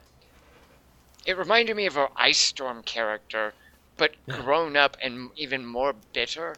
And she's so good at that kind of flinty edge. Sigourney. Even I'm thinking of a young Sigourney Weaver refusing to let Ash into the airlock because of the containment. Like Sigourney Weaver has always been perfect at being bitchy without being called bitchy. Like she's a woman who puts her foot down with an edge and it makes sense. We're very impressed when Bill Murray gets her in Ghostbusters. Exactly. That's an accomplishment. Yeah, he got through that. Wow. So her character, even though it wasn't technically supposed to be a Miss Havisham, oh my God, actually, Kelly Wand, is Miss Havisham the name from Great Expectations? Yeah. Okay, Sigourney Weaver's name in Master Gardener is Miss Haverhill. So maybe Paul Schrader. So it has to be intentional. Yeah, I think so. But anyway, the point I was wanting to get to is there's also an Estella in the movie, naturally, because all of Paul Schrader's movies, I guess except First Reformed, I don't think he had Ethan Hawke's priest character wanting to fuck someone, which is the typical thing you do with a priest movie. I forget. Maybe he did. But, I think he did. But Estella sucks in Great Expectations. Right. So, there's no, in Card Counter, by the way, the female love interest for Oscar Isaac was Tiffany Haddish. And, in theory, I have no problem with that. But in practice, Tiffany Haddish was such a lightweight TV actor. She could not hold her own next to Oscar Isaac. That was horrible to see. Fortunately, in Master Gardener, the love interest for Joel Edgerton's gardener is a young woman named, I wrote this down, Quintessa Swindell. She's not great, but she's fine. Here's my problem, Kelly Wand. As you might imagine, Paul Schrader is not shy about sexuality or nudity. Yeah. There is a scene in Master Gardener where it's very, very important that both characters be naked Right. for reasons of what's being shown thematically, the plot. They're obviously about to have sex. Like, it's not, no one is being shy, but the scene is staged in an amazing way, and both actors need to be naked. But Quintessa Swindell apparently, and I didn't read this, I'm just saying this from watching the movie, apparently insisted on wearing a body stocking because it's Ew. shot in such a way that I'm pretty sure she's not naked, and it's shadowy. So only one of the actors took their clothes off, the other actor opted not to. And I feel that that's a huge creative misstep. Yeah. Not because I Well, want because the skin colors matter. That's one of the things, exactly, Kelly Wand. Like, the movie has been so clear about being about flowers and colors and the Yeah. outward shows of beauty and color. Like, Yeah, one I of love the that narrative. yeah, and Master Gardener, Paul Schrader's script. Like, I enjoyed how Paul Schrader was expressing Christianity, Catholicism in First Reformed. I felt like it was a respectful treatment of it. The card counting stuff, the gambling stuff in Card Counter, I could take or leave. I've seen 100 movies like that. But I don't know of a movie that so keenly dovetailed its narrative, its plot, in with horticulture and gardening and Yeah. plants. And like I loved the way that the gardener's art was invoked in terms of what's happening in the course of the movie. And woven in. Yeah. There's a line about how he says something like, people used to think that a seed's lifespan was only 150 years, but Yep. now we know it can last like 1,200 years. It's like, I took that as like, oh, he's referring to slavery being like 100, like the Civil War being 150 years ago. Sure. That's one way to read it. I didn't think of that, But Kelly no, Wand, but yeah, the absolutely. roots of that go way back. Like it's like something that's almost timeless. Part of what's in going on, human though, here, nature. Kelly Wand, and I think this is important, is we're not revealing what Master Gardener is about. Like, if Sorry. but I'm saying there are things that that you can't appreciate about Master Gardener until you're having the conversation after having experienced its reveals. Like we know that First Reformed is going to be about religion, Card Counter is going to be about counting cards, plus whatever pathologies the protagonists have. Master Gardener, for the first, I guess, half hour, you're like, this is a movie about gardening. So Which I was really into. I that was the too, reveal. and Yeah. Joel Edgerton is amazing at bringing that to life. I'm like, oh my Yeah. God, I want to sit and listen to Joel Edgerton lecture for an hour about horticulture. Yeah. Yeah. But then, And the way he makes that attire look badass. right, and his haircut and everything. Suspenders. Yeah. Yeah, overall. Someone at one point calls him Farmer John, and at that point I was like, oh yeah, he does look like Farmer John, but because he wears it so well, it never occurred to me to describe it in such a dismissive way. Yeah. Like, for me, it was And always... he never reacts to disses like he actually feels it. Right. Oh, he's a So fascinating character, and Yeah. that's why when the, usual seedy underbelly is revealed, like, the movie's like, oh, yeah, of course. So there's more to learn, but I just love the horticulture theme and how true Schrader's script stays to it throughout. I was bummed out that apparently the By the actress... body stocking. And it made me think, do you know the story about Paul Schrader filming that terrible, terrible movie called The Canyons with Lindsay Lohan? No. Do you No. know what The Canyons is, by the way? No. The Canyons is a rightfully overlooked Paul Schrader movie whose main claim to fame is it included, I think it might be just one, but one of the male leads was an actual porn star who'd never been in an actual movie before. He's this, And the other was Lindsay Lohan. and that's true. Lohan. The other was Lindsay Lohan. So there's a scene that required nudity. And Lindsay Lohan had apparently signed up to do this. But on the day they were going to shoot it, Lindsay Lohan refused to come out of the bathroom naked. She refused Jesus to do the Christ. nudity. Paul Schrader was like, I need the nudity for this scene. So he stripped down himself and directed the scene naked for her. Nice. Everyone wins. But apparently that didn't work in It didn't? in Master Gardener, because in Master Gardener the woman was wearing the bodysuit. I was like, Paul Schrader, I hope you at least volunteered to direct the scene nude yourself. See, that scene, I was like, this is, because you know how you always think everything's a hallucination, and I never do? Sure. And ever since Black Summer, I go, Tom can't be trusted. But I can definitely see, I mean, there's a dreamlike quality to it, which again is why I'm bummed out that Comtesse Swintel wouldn't take off her clothes. Wouldn't take off her clothes. And I know that that's a whole different issue for a young actress. I want to respect that. But just in terms of the creative integrity of what Paul Schrader was trying to do. And this particular story. Yeah. I'm just really bummed that she insisted Well, and on... also, it rings false, and so that adds to the dreamness of it. It's like, oh, something's fake about this, but I can't put my finger on it. Kelly Wand, I like that a lot. Very good. So... Yeah. All right, so my number 3, yours was Infinity Pool. Mine is Master Gardener, Paul Schrader's latest with Joel Edgerton and Sigourney Weaver. Very worth seeing. Yes. Kelly Wand. But I couldn't take bottoms off, Tom. I had no choice.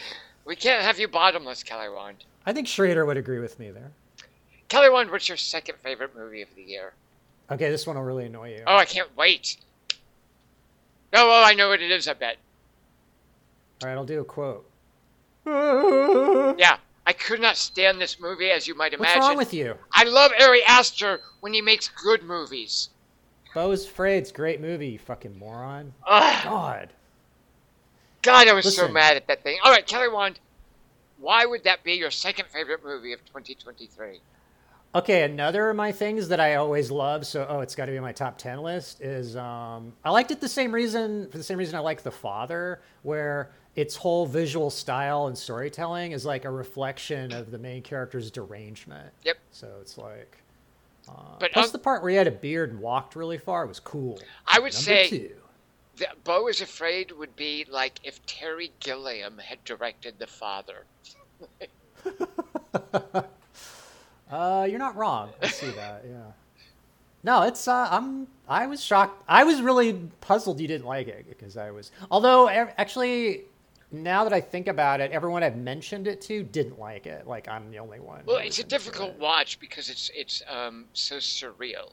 Like it really does. Yeah. I think wallow and punishing. Yeah. It's cruel and surreal. Absolutely. And that's a deadly combo. I know Ari Aster was very cruel in Midsommar and Hereditary, but at least he was lucid in those movies. I have no idea what he was thinking with Beau is Afraid. It's just so weirdly hyper-stylized. You know what, yeah. Kelly Wand, here we go. Why is that bad? Here we go. Whereas I felt Dream Scenario felt effortlessly Kaufman-esque, I felt Beau is Afraid felt like more a forced Kaufman-esque. Does that make sense? Yeah, but Kaufman would do 3 hours of it. He did. I don't know. Does Kaufman do mom themes? Well, no, he's not Jewish. I mean, Beau is Afraid is classic Jewish neuroses, I think. Right. And I get the sense, Ari Aster is channeling all that stuff, and that's fine. Bless his heart. I'm glad he's found a creative outlet for it. Kaufman sounds like a Jewish name. I get the sense that Kaufman's issue is just the enormity of the human condition. His is nothing as specific as Jewish neuroses. It's just one facet. Yeah, it's just the weight of the cosmos on you. So, but Beau is Afraid. I watched Beau is Afraid thinking, I bet Kelly Wand will love the hell out of this. But it just did not work. It ticks all my boxes, Tom. It does. Amy Ryan, drinking paint. Actors I'll bring up later. Actors who will go on to play Napoleon. Oh God, dude! I tried to watch Napoleon last night. Right? I made it How'd it go? I spent $20 on it, And I watched like 5 minutes of it. And I went, oh. No, I'm so excited. I can't wait. I want to see it. It's bad. Oh, I'm bummed. I'll keep trying. I was instantly like, I can't do this. I mean, right come now. on, a big period piece.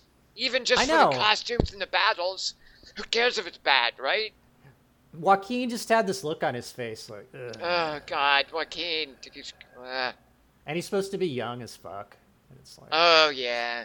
but I want to at least get to Vanessa Kirby, so like that'll be my Rubicon. Does she play Josephine? Yeah. Ooh. And she's supposed to be an older woman in RL, but she's like Kelly, 20 why years don't you make me? younger than I'm Joaquin. really psyched for Napoleon now. I don't even care if See? it's Ridley Scott. Got cute Well. little Vanessa Kirby to carry me through. And well, this will make you want to see it more. The negative reviews were like, "There's way too much Josephine in it." God. Hey, we wanna know awesome. more. Yeah. See. So. All right, there's that. great, good.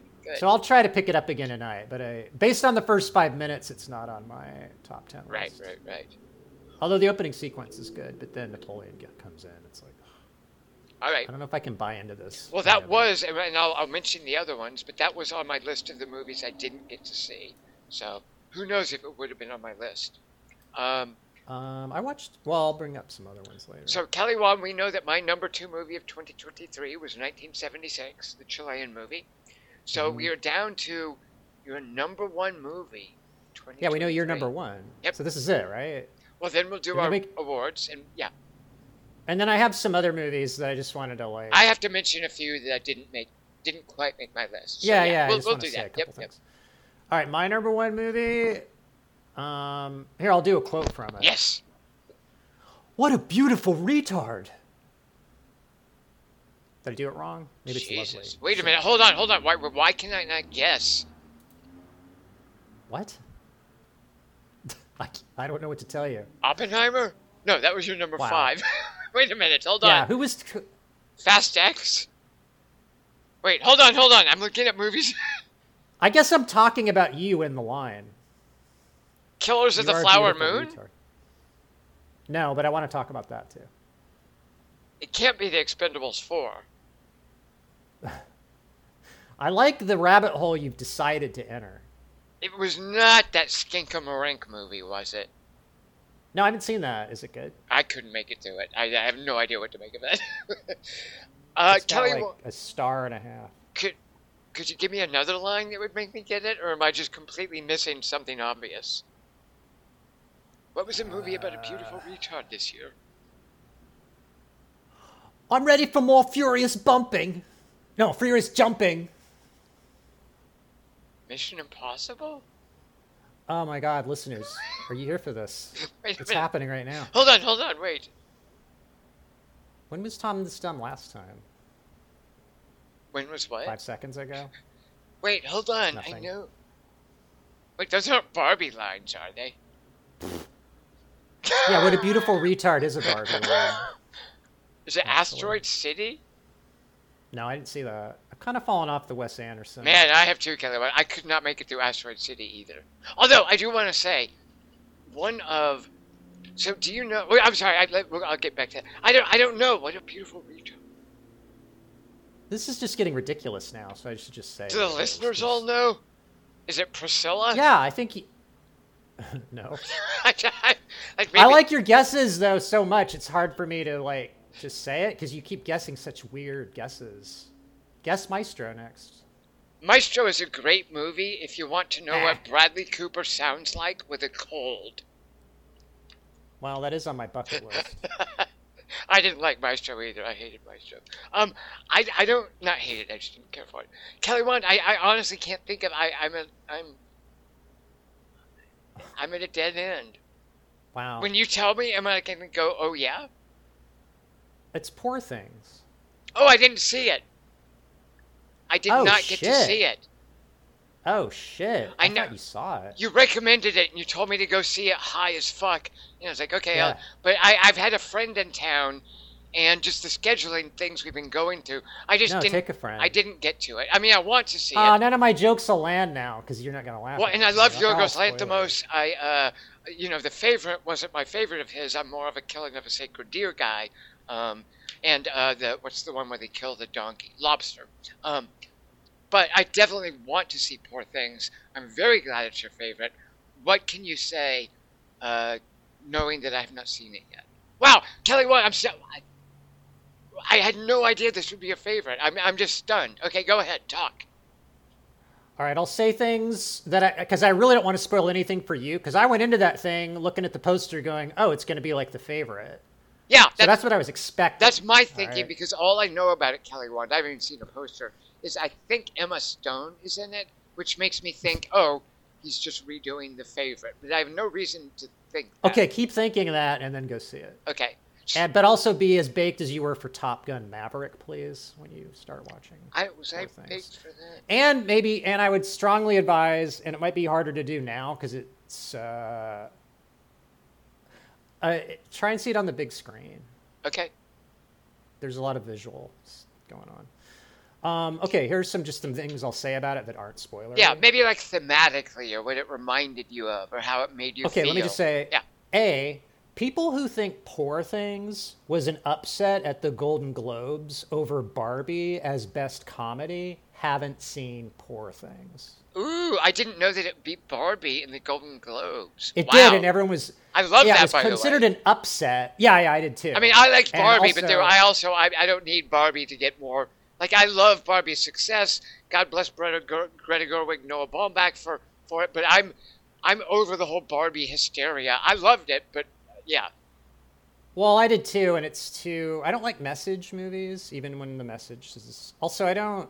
But I really like Barbie. It was really stony. Well, I feel too like there's an element of Barbie of what the British would call taking the piss out of the very message it's delivering. Like, I feel Barbie is so just wryly self-aware that dumb people can watch Barbie and think, yeah, it said everything I wanted to say, but Noah Baumbach and Greta Gerwig were also kind of poking fun at some of the things they were being supportive of. And, but gently, and like, I just have two questions for, like, say, women who love that movie. Like, okay, just two quick questions about Barbie.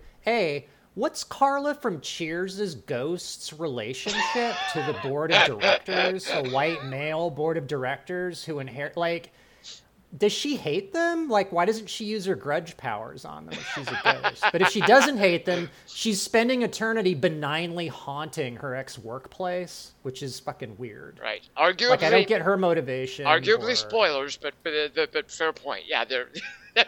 And then my other question is, weren't Ken and Barbie always dating? I think any woman, like, before they saw the Barbie movie, would have gone, oh yeah, they're boyfriend, girlfriend. Kelly, I think we can agree this movie took some licenses with canon. It did, and like you said, I think it undercuts the message. And that female anthem scene that Ugly Betty says, like, everything she says applies to men too. Like, we're constantly judged on our appearance. Sure. Well, I would push back on that in a normal discussion. But I take your point that, yeah. I think social media has caused a schism between the sexes, Tom, that will take generations to untangle. But the movie was really funny. But I felt like I was at a Sex and the City movie, but on acid and with good writing. Kelly Wand, oh my God, I don't think you fully appreciate how brilliant what you just said was, and I would like you to try to say it a second time. I felt like I was at a Sex and the City movie, but on acid and with good writing. Kelly Wand, that's an amazing summation of Barbie. I'm not even joking. Seriously. Like, you say that, and I go, yeah.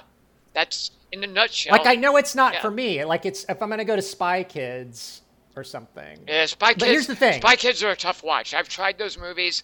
They pander to children. Barbie, I don't feel like the pandered to anyone.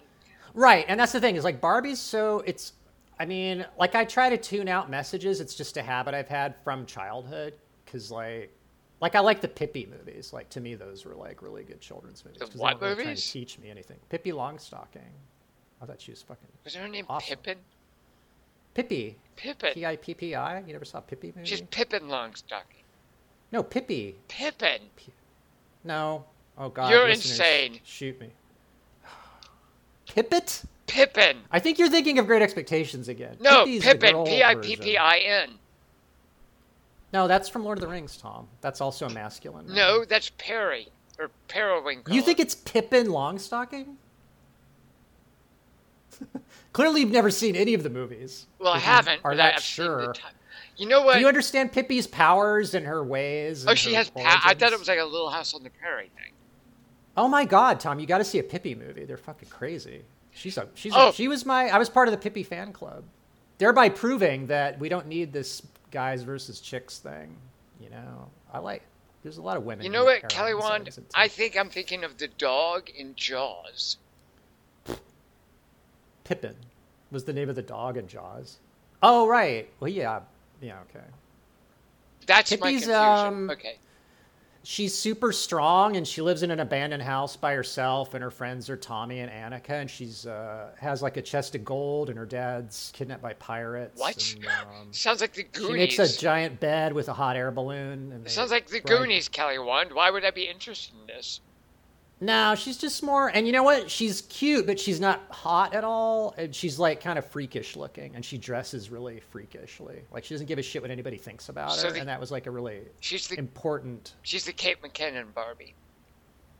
Right, she's the Kate McKinnon Barbie, but yeah, she's just good. I don't know, I'm a Pippi fan. Anyway, Pippin. Wow. So Barbie didn't make either of our lists.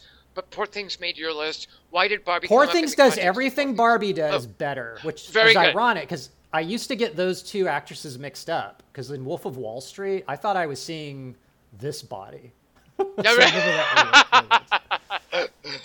enough, right. But shit. Oh, and one last thing I'll say about Poor Things, and it's my favorite movie of the year easily. Like, Tom, you'll like this. Both of the Sanctuary actors are in it. Are you serious? Playing Margaret the ancestors of their Sanctuary characters. So Margaret Qualley and Christopher Abbott are in Poor Thing. They're in a Yorgos Lanthimos movie. You know who else is in it? That's fucking incredible. I kind of want you not to tell me because you have already blown my mind. Okay, well, I haven't even told you one of the other best performers in the movie. That's Kelly Wand, I feel like I should go see it and we should do a podcast on it. I don't know if I could opsize it. It's too powerful. I mean, then we don't have to have an opsis for every podcast, but yeah, we do. If this is something then let me do it. You want to do the opsis for Poor Things? Sure. I'll listen to that shit instantly.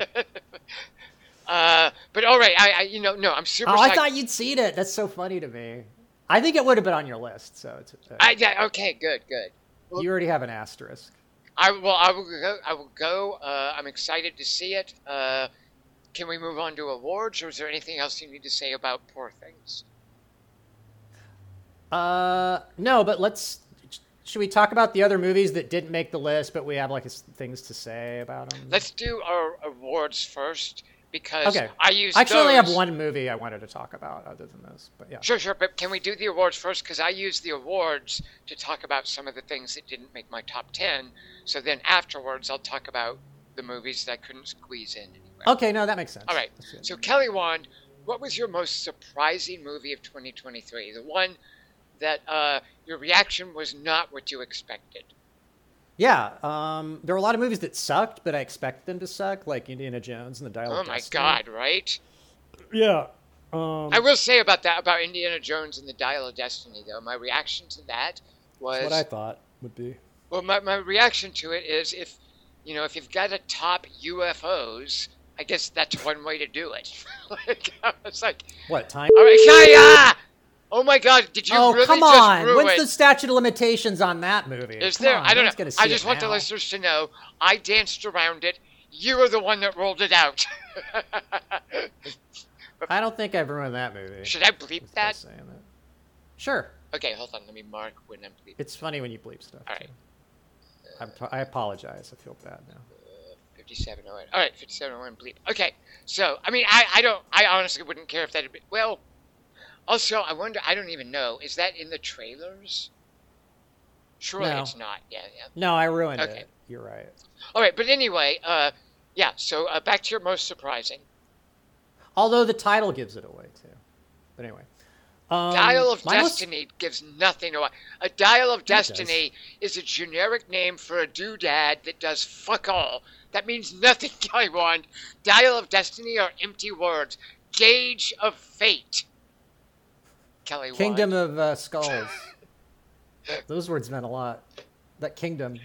That All right, don't set me off on that stupid Indiana. You know what? That Indiana Jones movie. even the skulls plural part was wrong. There's only one. But go on. What No, were you no, no. gonna There's say? a whole room of them, if you remember. At the No, end. I thought he puts one. She puts one on, and then they all turn into one.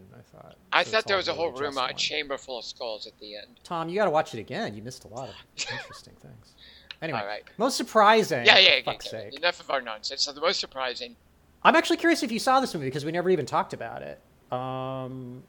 Did you see Dungeons and Dragons: Honor Among Thieves with Chris Pine? Kelly, one of my favorite thingies didn't make my reward was the fat dragon that chases them. Yeah. I love Fat Dragon. Fat Dragon Yeah, yeah, is yeah. my favorite dragon of recent. I'll say my favorite dragon. Period. Even better than Smaug in the classic Peter Jackson movie Battle of Five Armies, which I love. No joke, I love that movie. Jesus Christ. Yep, just that one. I hate the other Hobbit movies. Pippin. But I did love. Oh, Pippin's the Hobbit too. That's why that Pippin. sounds familiar. Man, I'm so Jesus. dumb. Anyway, I Wow. love Fat Dragon. I did like the first fight scene, but otherwise I could take it or leave it. But what was surprising about it to you, Kelly? One. Oh, I thought it was just really jaunty and fun, and I was Yeah. like, I mean, the first Dungeons and Dragons movie from 20 years ago with Thora Birch and Jeremy Irons. Jeremy Irons. It's hysterical, but it's really bad, and the writing's awful. And it was made by like some noob who was like 20, and the guy with blue lips was in it. Remember that guy? I never saw it. I did not see the earlier Dungeons and Dragons. Why would I see that? Oh, it's funny. It's unintentionally funny. Right. It's just bad. It's just interestingly bad. I'm like, holy shit, this got made kind of movie. But this one, the dialogue was really okay. It wasn't Baldur's Gate 3 good, which would have been great, like an R-rated fucking Dungeons and Dragons. Sure, with, yeah. like, Shadowheart Right. and Knobs. But for a movie with Dungeons and Dragons in the title, I was totally into this Yeah. movie. It was really it never stopped moving, and all the characters were interesting to me, and I liked how like spell mechanics became like plot points and stuff. Like, oh, if the mirror falls over, we got to worry about this happening. That kind of stuff. I It was will say, really cool. Kelly Wan, there was a whole rash of action movies like Indiana Jones, Fast X, Mission Impossible from the year, Expendables 4. Like those big budget action movies did nothing for me, but Dungeons and Dragons I enjoyed way more than any of those.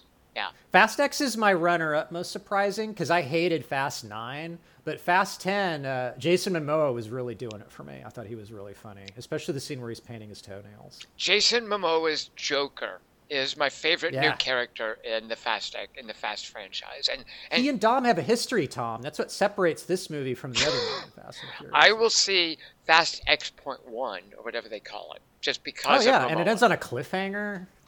Which, please. How bold! Yeah, right. No, but I was laughing a lot during it, and the only thing I would say is the Italy part of Fast 10 with the ball running around Rome. Where did I Marble see that Madness. ripped off? There was It another was from action. Fast 5. No, there was another action movie this With the year. vault. Maybe Mission Impossible. Didn't Mission Impossible have a similar Rome chase? The same thing with the Yeah, stairs. but there wasn't a ball. It was about weird. No, it was no, about no. having a little car. Right, but the little car went down the stairs, and the big trucks would just charge through. And it seemed like some of the same areas for the action sequences in Fast X. I just remember Yeah, thinking, and I like to think they were filming at the same time on the same day. Well, and that both those movies occupy the same universe, and that like the news for Rome that day was like, oh, and by the way, also this happened. and I can just imagine too the filmmakers on either Crossover. side being super bummed to see, oh, they stole our gimmick, like that was our set piece. Yeah. It's like when two celebrity women wear the same dress to a ball or something. Like, I wouldn't know about that, Tom. well, both of these movies had the same action set piece. Kelly Wan, sometimes right. if you go to a ball, two women are wearing the same thing, they don't like that. Huh. It doesn't sit right with them. But then won't they go, oh, well, one of us wore it better, and then if they're confident they're going to win, then it's more... Kelly Wan, you'll have to take that up with the women. Oh, God forbid. But Dungeons & Dragons, my most surprising. Very good. I thought it was a pleasant surprise. Here's I my wasn't most expecting. surprising. It's a movie that I watched and didn't like. And I had conversations with people. Expected to like it. I'm sorry? You expected to like it, so it's the most disappointing? No, I was kind of neutral. It's by a very famous director who I like. Some of his movies can be hit or miss. I watched it, didn't like it, and then proceeded to have a discussion with it about some of the folks on the forum at Qt3 who offered some different perspectives that I thought made very good points. So I went back and I rewatched it with those points in mind and kind of think I might have either missed the point the first time or there was an entirely artificial interpretation of this movie that redeems it for me. I don't know which is the answer, and in a way, I don't care. So the movie is David Fincher's The Killer. Oh yeah, I liked it. So you did watch you it? Into it? Yeah, I loved it. I thought it was great. So another skinny man getting laid. Yay! Does he get laid? I don't think he does. Well, he has a girlfriend. He does have a girlfriend, but I don't think he has time for sex in this movie. But here's my issue with the movie, Kelly Wan. Let me ask you this question. Can you trust what his character tells you? Does his character lie? Well, he breaks his rules, I would say. Are you saying that what we see on screen is unreliable? Like he's hallucinating, classic Tom Chick, Black Summer? I don't know about hallucinating, but I do think he is absolutely 110% full of shit. I think he is oblivious. I think he is unaware of his surroundings. I think he constantly fails at his endeavors in this movie. Yes. So it is mystifying in this movie that he has the resources to draw from of a successful assassin. So I wonder if this movie, and this might be pushing it, is about the inherent privilege that white men experience in the workplace. And I think there are some very subtle clues throughout The Killer to indicate that everything you hear in the voiceover is bullshit and should not be trusted. Namely, my contention about The Killer is that it's about a confoundingly unreliable narrator. And normally, I might think that that's a push, that that's kind of a strained interpretation.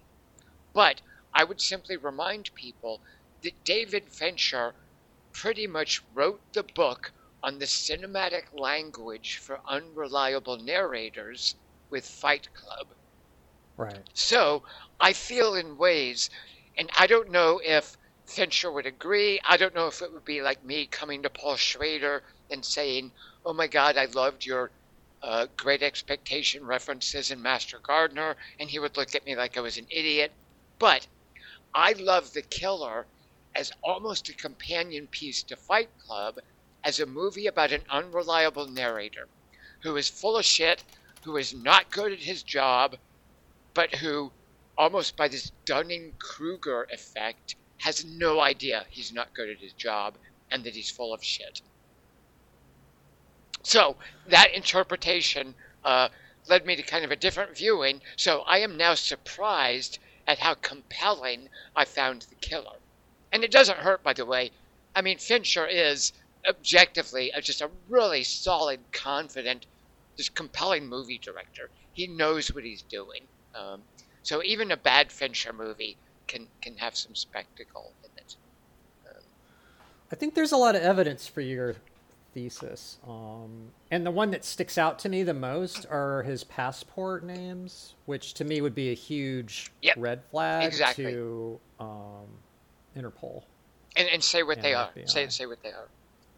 They're the names of like 50s and 60s sitcom guys, but they're all white. They're all white dudes from 50s and 60s. They're all they're sitcom characters, which somebody who's actually trying to cover his tracks, like, why would you do that? Why would you make an obvious cultural nod with every single one of your fake names? Yeah. But also things just like, I mean, it would be spoilers, but any set piece in that movie, and it has some amazing ones, basically falls apart on him. does not go according to plan. And his whole opening introduction is him painting himself as a meticulously ruthless, efficient assassin who knows what he's doing, who has what it takes to do the job. And even, by the way, I love this, even his voiceovers are interrupted. Like, he can't even do his voiceovers right. I love that as a touch, as a detail. So that was my most surprising, is I really didn't like The Killer the first time I saw it. Had some conversations about it, which were super fascinating. Watched it actually 2 times since then. And now I quite enjoy The Killer. His first mission, he flubs really stupidly. Oh my God, like, totally, right? Yeah, like you're saying. But he has some successes too later on, like the secretary, I think. I would. So we can discuss. Like, that's a different discussion. But I do have, points to make about why I disagree with that. And that's some of the conversations. Is each of the encounter. So it's an episodic movie adapted from a French graphic novel. So I don't know if they're different episodes of the comic or what. I don't know if it's how the comic works, but there are various episodes in the movie, and I think each one is a different clue about who he is and who he is not. Okay. So maybe I'll read the thread. And we can have this conversation. I would do a podcast on The Killer. Okay. So, all right. So your most surprising was Dungeons and Dragons. Oh, right, D&D, of course. Fat Dragon. Yeah. Kelly Wan, what would you say was your most disappointing? This was an easy one, but I feel dumb because I don't know why I was looking forward to this movie. Okay. I think I'm just a sucker for the IP, but for some goddamn reason, I really had high hopes. And you didn't help because you were like, yeah, it's all right, which is way overselling. The final voyage of the Demeter? Oh, I love the sets. I love the actress. And I like Davos being in it. Yep. Even though I didn't like his part. I really hated his part. I love the actress, but I didn't like that he was a weaker character. And I was like, oh, how are they going to make a whole movie out of, one chapter in the book where everyone on the ship dies from Dracula? Well, they don't, I would argue. They don't. They didn't crack it at all, A. And B, there's some plot points in that movie that make no fucking sense to me, and it's so enraging. And I think the one that really stands out is they discover, I don't care if I'm spoiling it, fuck that movie. They discover Dracula's coffin, and they go, oh, we found where he sleeps. They do nothing. They don't throw it overboard. They don't burn it. They just leave it alone. And then Dracula does what he expects. And then my other thing too is at the end in the last shot scene, right. That's what Dracula looks like in London. I do love, at the end, they think they're setting it up for a series of movies. It's so without Von optimistic Helsing? at the ending. But the characters of Dracula don't even get mentioned, like Lucy and Mina. Well, and no, but they go to the black guy who survived. He's now the main character. That's retcon. Hunting guys. No. So, and that's why I'm saying. He did nothing smart in the whole movie, so why am I rooting for him? But that's why I'm saying I don't feel that Last Voyage of the Demeter owes anything to Bram Stoker's Dracula, and instead, it's an effort to make a historical alien. Yeah, I'm not even joking. I guess you're right. I mean, that's the... but I'm just disgusted by that approach. Sure. And the execution of it. And the dialogue. I hated everything. I wanted to murder that movie. Yeah. But mostly just the characters are just really annoying and dumb. But I love too, Kelly Wan. This is my weakness for calling it okay. I loved that miniseries on AMC that adapted Dan Simmons' The Terror. I did too. Because I love the That's Terror. The thing. I'm coming off that. But I love dramas set on ships like that. And to its credit, Demeter did have a really good looking set. The costumes, I just love the setting. Love that there was a whole movie on a sailing ship. But I agree. All right, low bar. Fair enough. But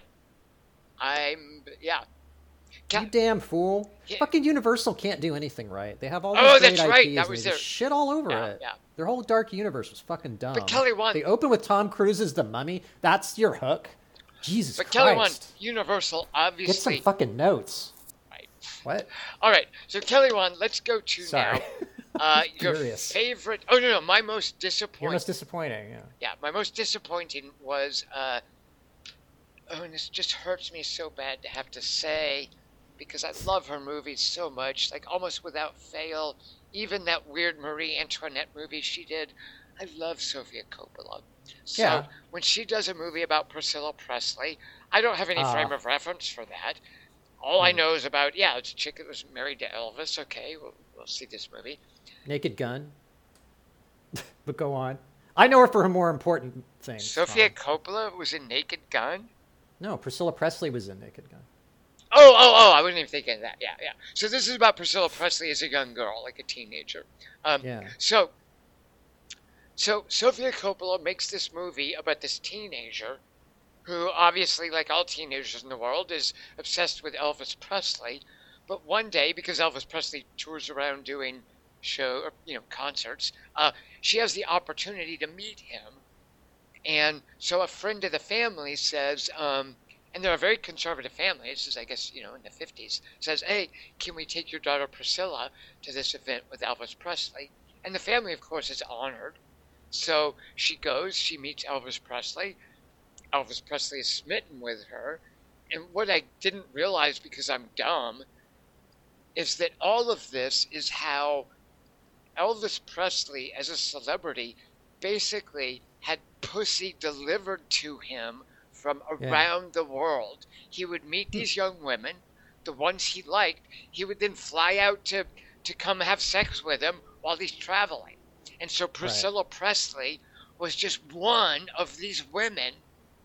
And I was just like, I wanted to scream at her. Why are you doing? Like, get out of there! Don't like it. It just felt so just abusive and manipulative and distasteful, and the whole approach and common.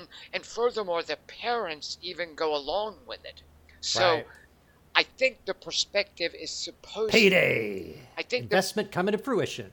Go on. But I think the perspective is supposed to be from her view as a young, confused girl dealing with her growing awareness about her sexuality. I think that's her perspective. But I'm watching this movie just outraged at the Jeffrey Epstein of it all, which I know is how it used to work, and I shouldn't be.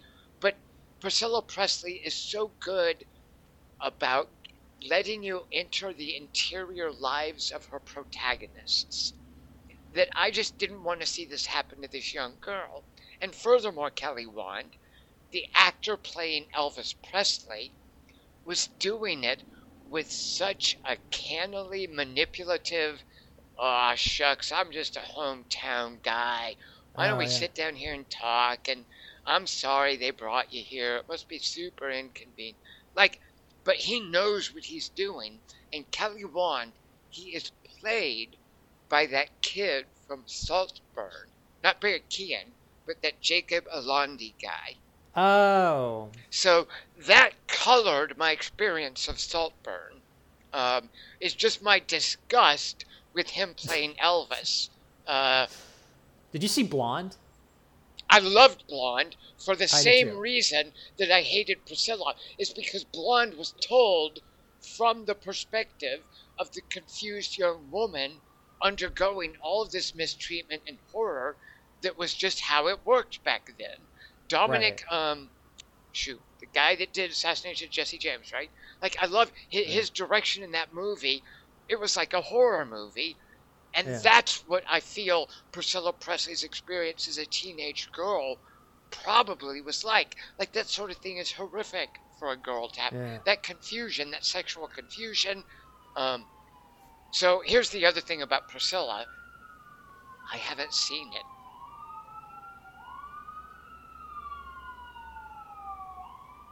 Here's where you're going to not take me to task. All right, well, I haven't. So what do you mean? I gave up on it. I couldn't stick with it. Because it was too depressing.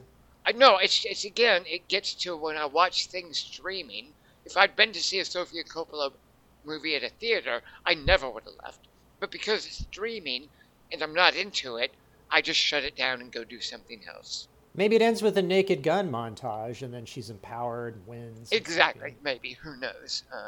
But I was super disappointed that this was the entry into the Sofia Coppola movie.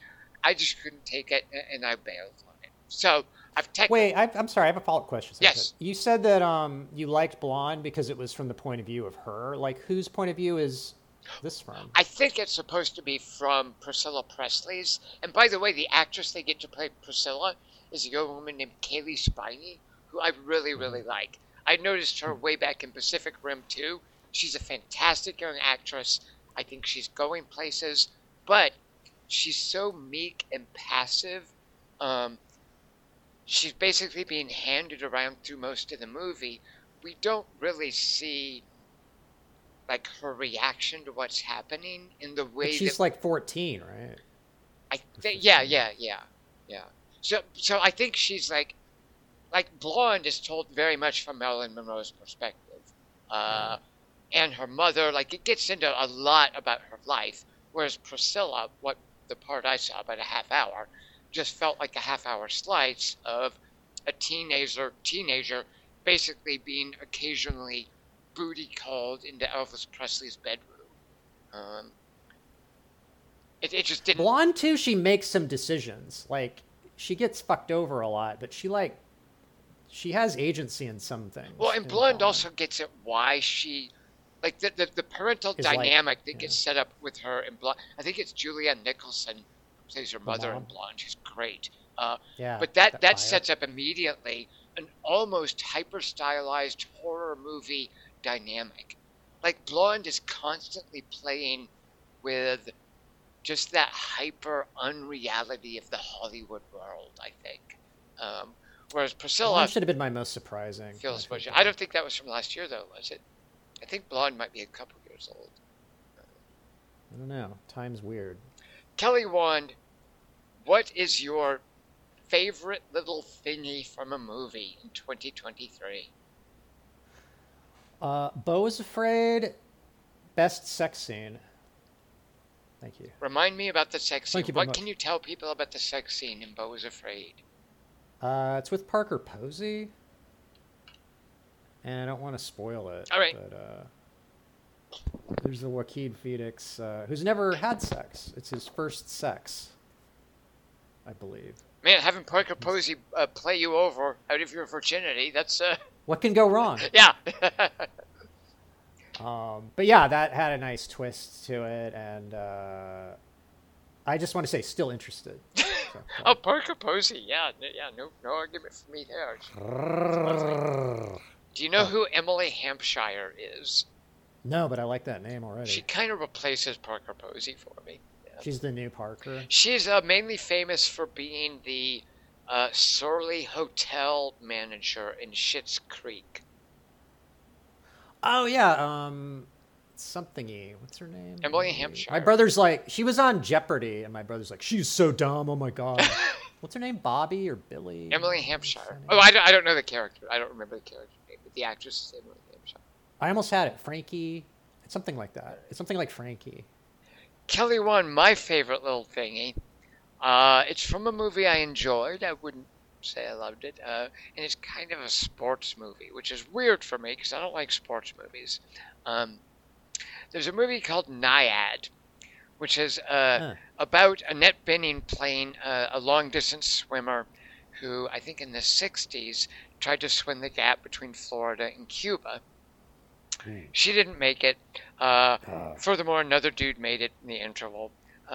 But many, many years later, when she was in her 60s, when she was an older woman, she thought she was going to try it again, which seems to me absurd on the face of it. Because if a young 20-year-old long-distance swimmer can't make it, how on earth is a 65-year-old woman going to do it? The physics of aging just doesn't allow it.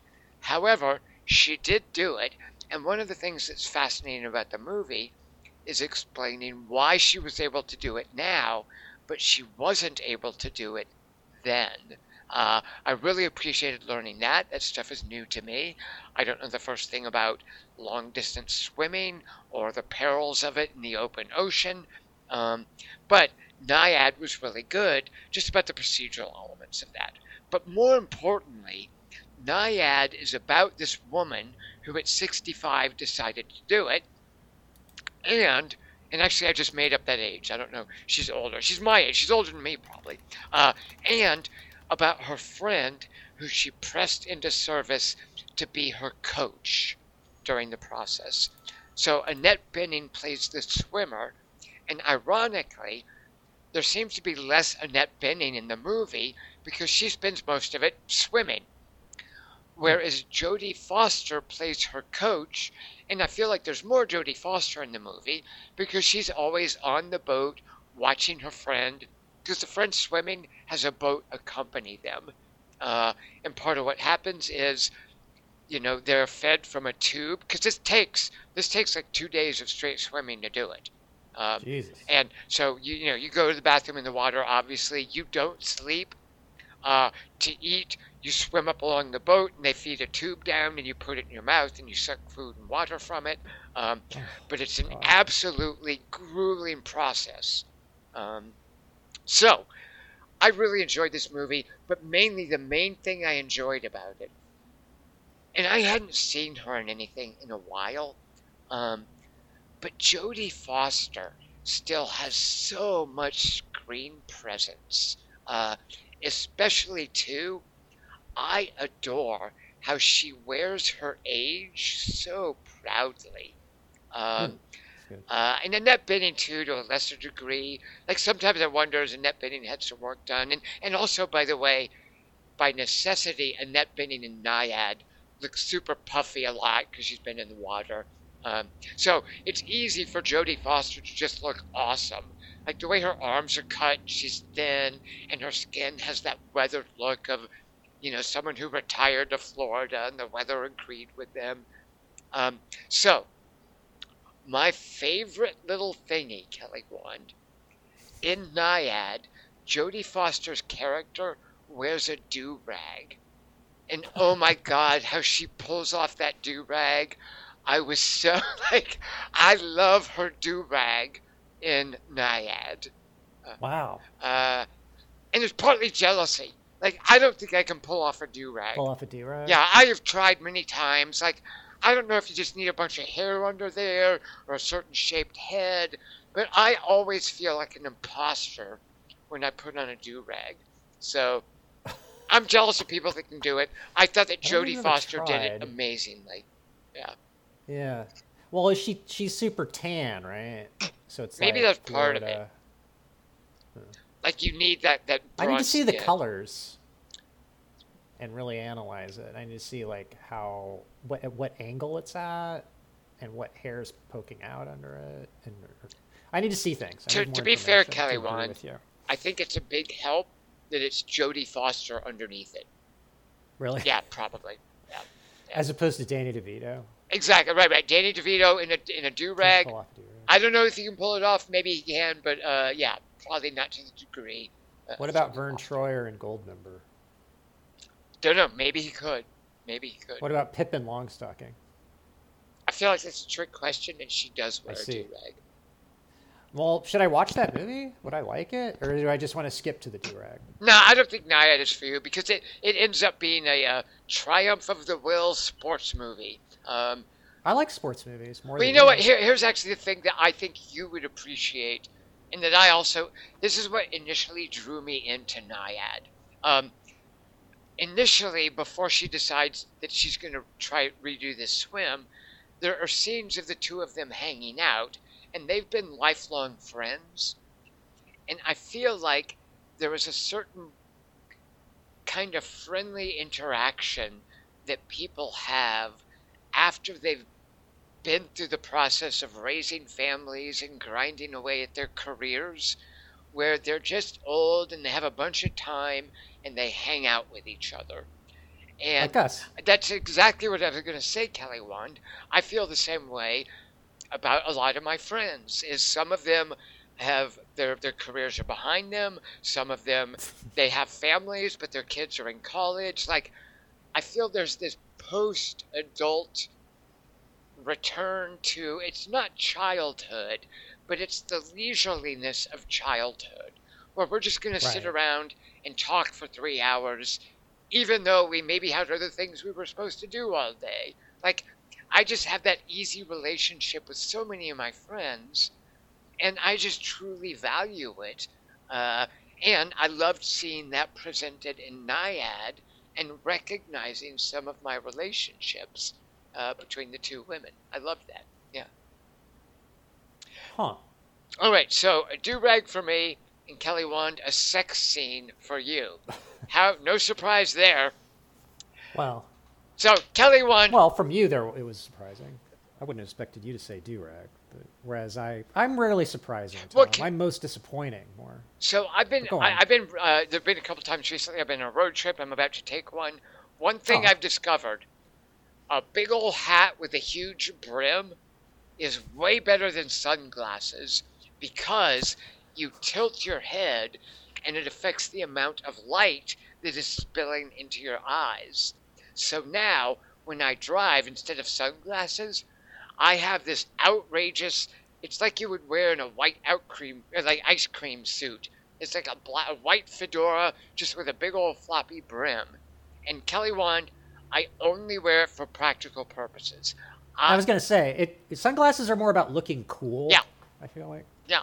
But the hat... Like cheating on tests and Fast Times at Ridgemont. Yeah, that as well, that works. But the hat is super practical, but I would feel if I wore that hat out in the open, people would think, he's trying to look cool and he's not quite pulling it off. Right. So I don't do the hat. Needs a Jodie Foster to show him. Why can't I just wish I'd been a celebrity so I could wear hats and do-rags? But Dingus could wear those hats. Like, goddamn, Dingus could pull off a hat like nobody's business. He pulled off most clothing off. That is true. Dingus, very good-looking fella. Dapper man. Yeah. So, speaking of Dingus, Kelly Wand, let's you and I see. I clean up well. That's my thing. I have never seen that. One day you'll have to show me. Kelly Wand. I haven't done it yet. I just suspect. Right. You're guessing you would clean up well. I'm hoping. Yeah. Okay. Yes. Back to what your segue was. So, what do you think Christian's #1 movie of 2023 would have been?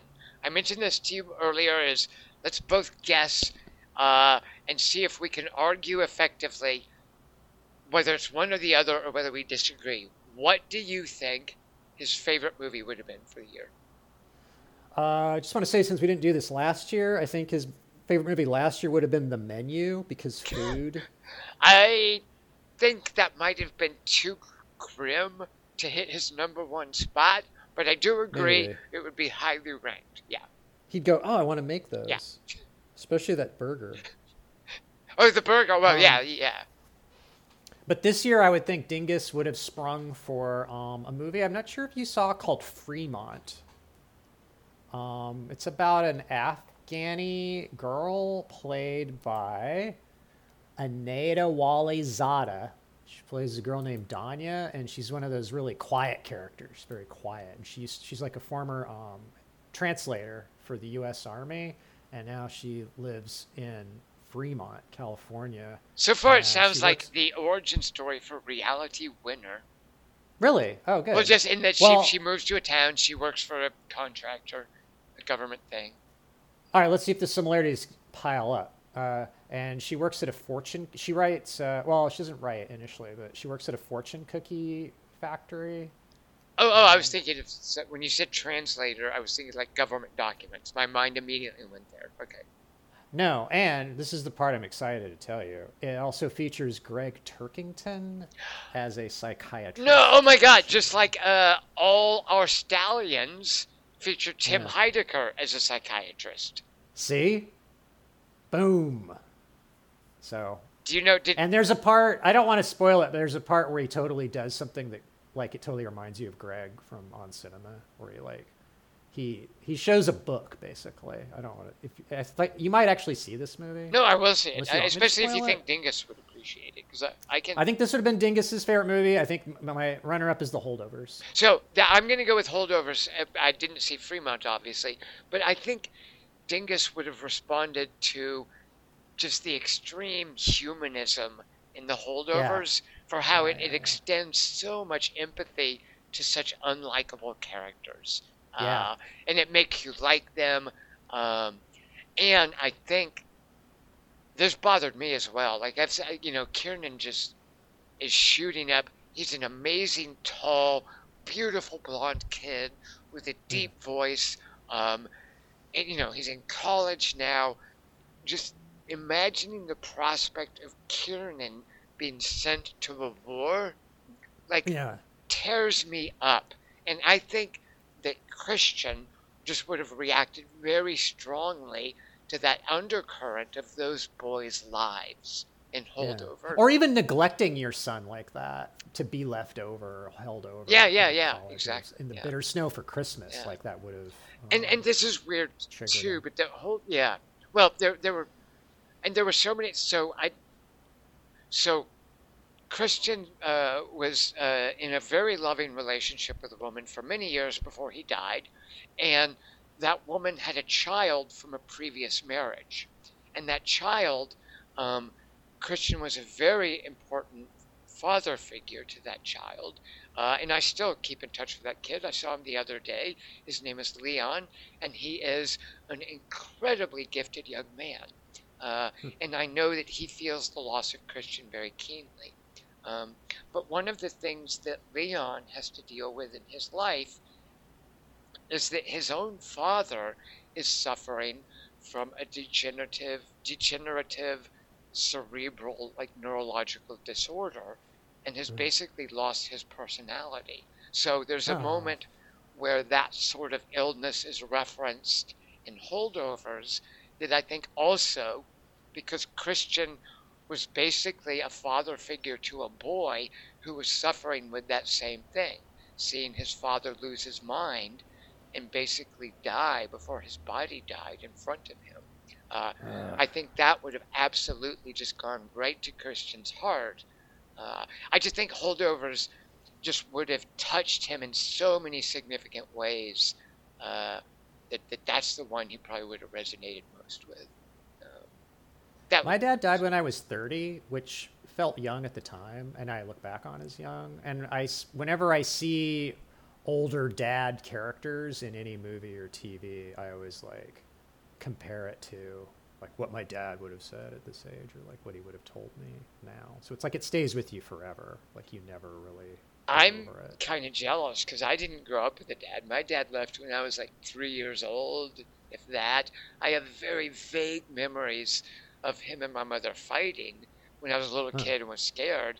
But otherwise, I didn't see that guy until he just arbitrarily, somewhere like high school and college, decided to sort of reach out and have me come visit him and stay with him for summer. So my dad was this non-existent presence who, at certain random arbitrary points in my life, wanted to be my friend and would then just vanish. So the whole concept of what a dad means to me. Like the wrestler. God, I don't even remember the father figure in The Wrestler, but... Well, it was the wrestler. He was like... Oh, with Rachel Evan Wood. Right. Yeah. But I just... The concept of fatherhood just... It's this... You only got that from movies. Maybe that's why... Well, that's the thing. It's this miraculous thing I see in movies, and I don't quite know what slot to put it in, and I don't know how to interpret it, but I know I resonate with it in certain ways, and... yeah. Oh my God, Kelly Wand, we're psychoanalyzing each other.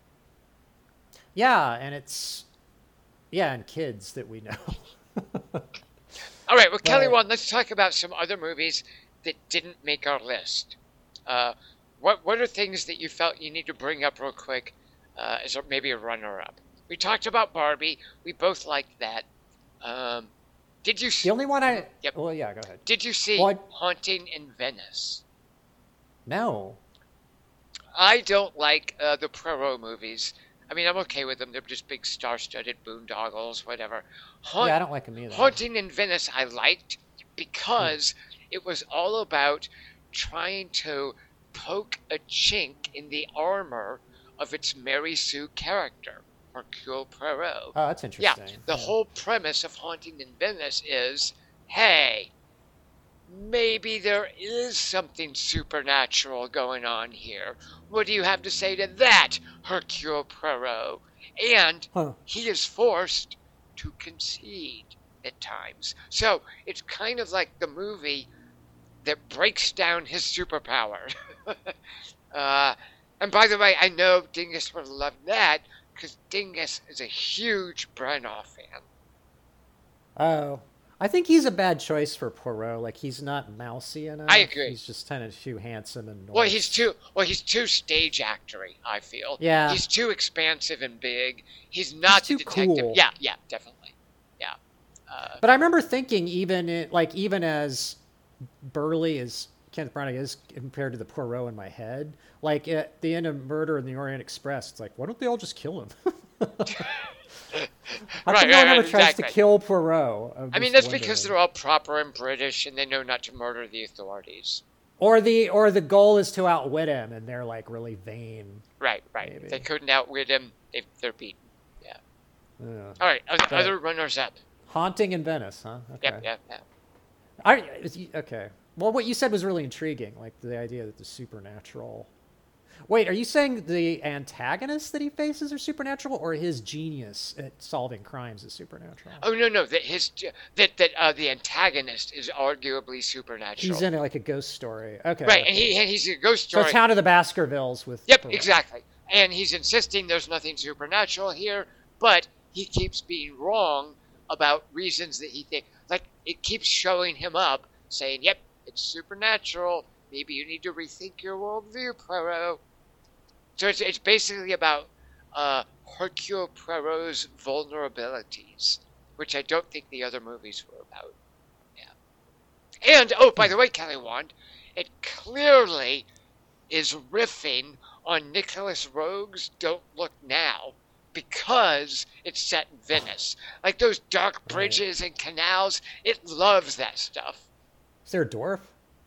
I'm not going to tell you. Interesting. Oh, that's a yes. All right, so Kelly Wand, what are some other runners-up? I just have one I wanted to mention because it was on my list for a while and it was kind of a big deal, and I just wanted to give my couple thoughts on it and see if you saw it. I did finally, like when I was like last weekend, I was like trying to scramble to see all these movies in time to do the podcast, and so this was one of them I watched, and like I said, it was on my list. Did you see Killers of the Flower Moon? Uh-oh. Sounds like you did. God, okay, what did you like about it? I'm not saying I did, but I did like it. I just thought, here's what my main takeaway, and why it's not on my list, because the more I thought about it, the more I go, this seems like a flaw. Like, still don't get it. It was one of those movies like, what's the one, the beach house or the lake house? What's the one about the sea virus that takes over? The beach house. The lake house is the Keanu beach house. Reeves. And do you remember what you said about that movie? No, what?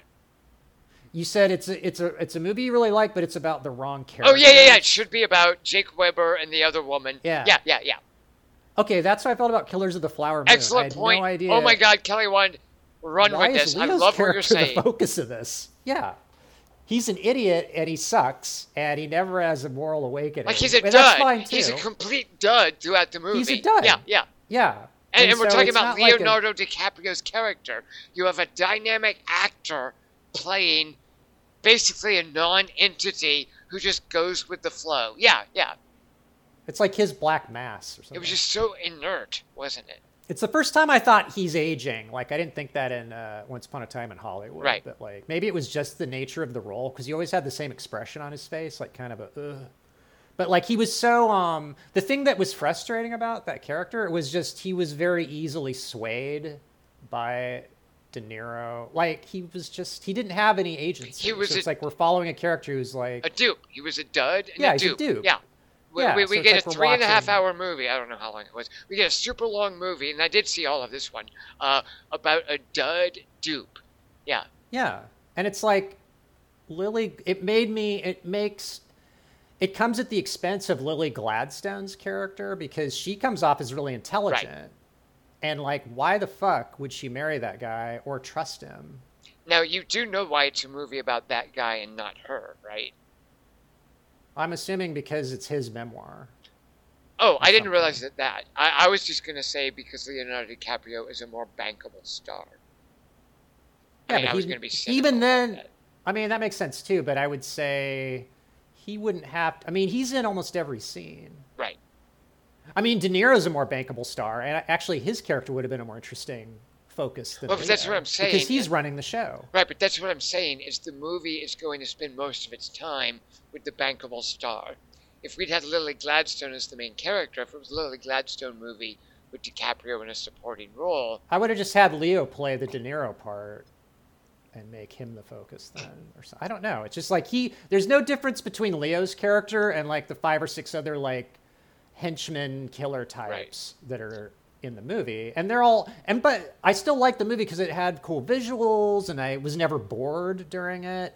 And it was a part of history I didn't know. And so it wasn't quite what I expected either. So I like that. Like I thought it was just going to be, this Indian's getting shot basically for 3 hours, but it wasn't. It was about them getting seduced by scumbag white men. Like, I mean, I do want to appreciate Scorsese raising awareness about the injustices that were visited on Native Americans. I'm all for that. And that, the idea that there was a rich tribe too was interesting. Yeah. The richest people on the planet. I don't know, and then it was 1930s. I like that period a lot. I'm sorry, I keep cutting you off. I apologize. But no, I do like that Scorsese wants to raise awareness about some of the specific injustices, because it's super easy to just, we stole their land, and that's the sum total of it. And then I feel bad about it, and I don't want to watch the movie, because it's like, yeah, I know, we're fucking garbage. Thanks for reminding me. I'm aware. But it's like, if it's stuff, because, I mean... Like, I didn't know about Juneteenth until I saw Watchmen. That's not Juneteenth. That's the Tulsa Massacre. But whatever, nerd. Yeah.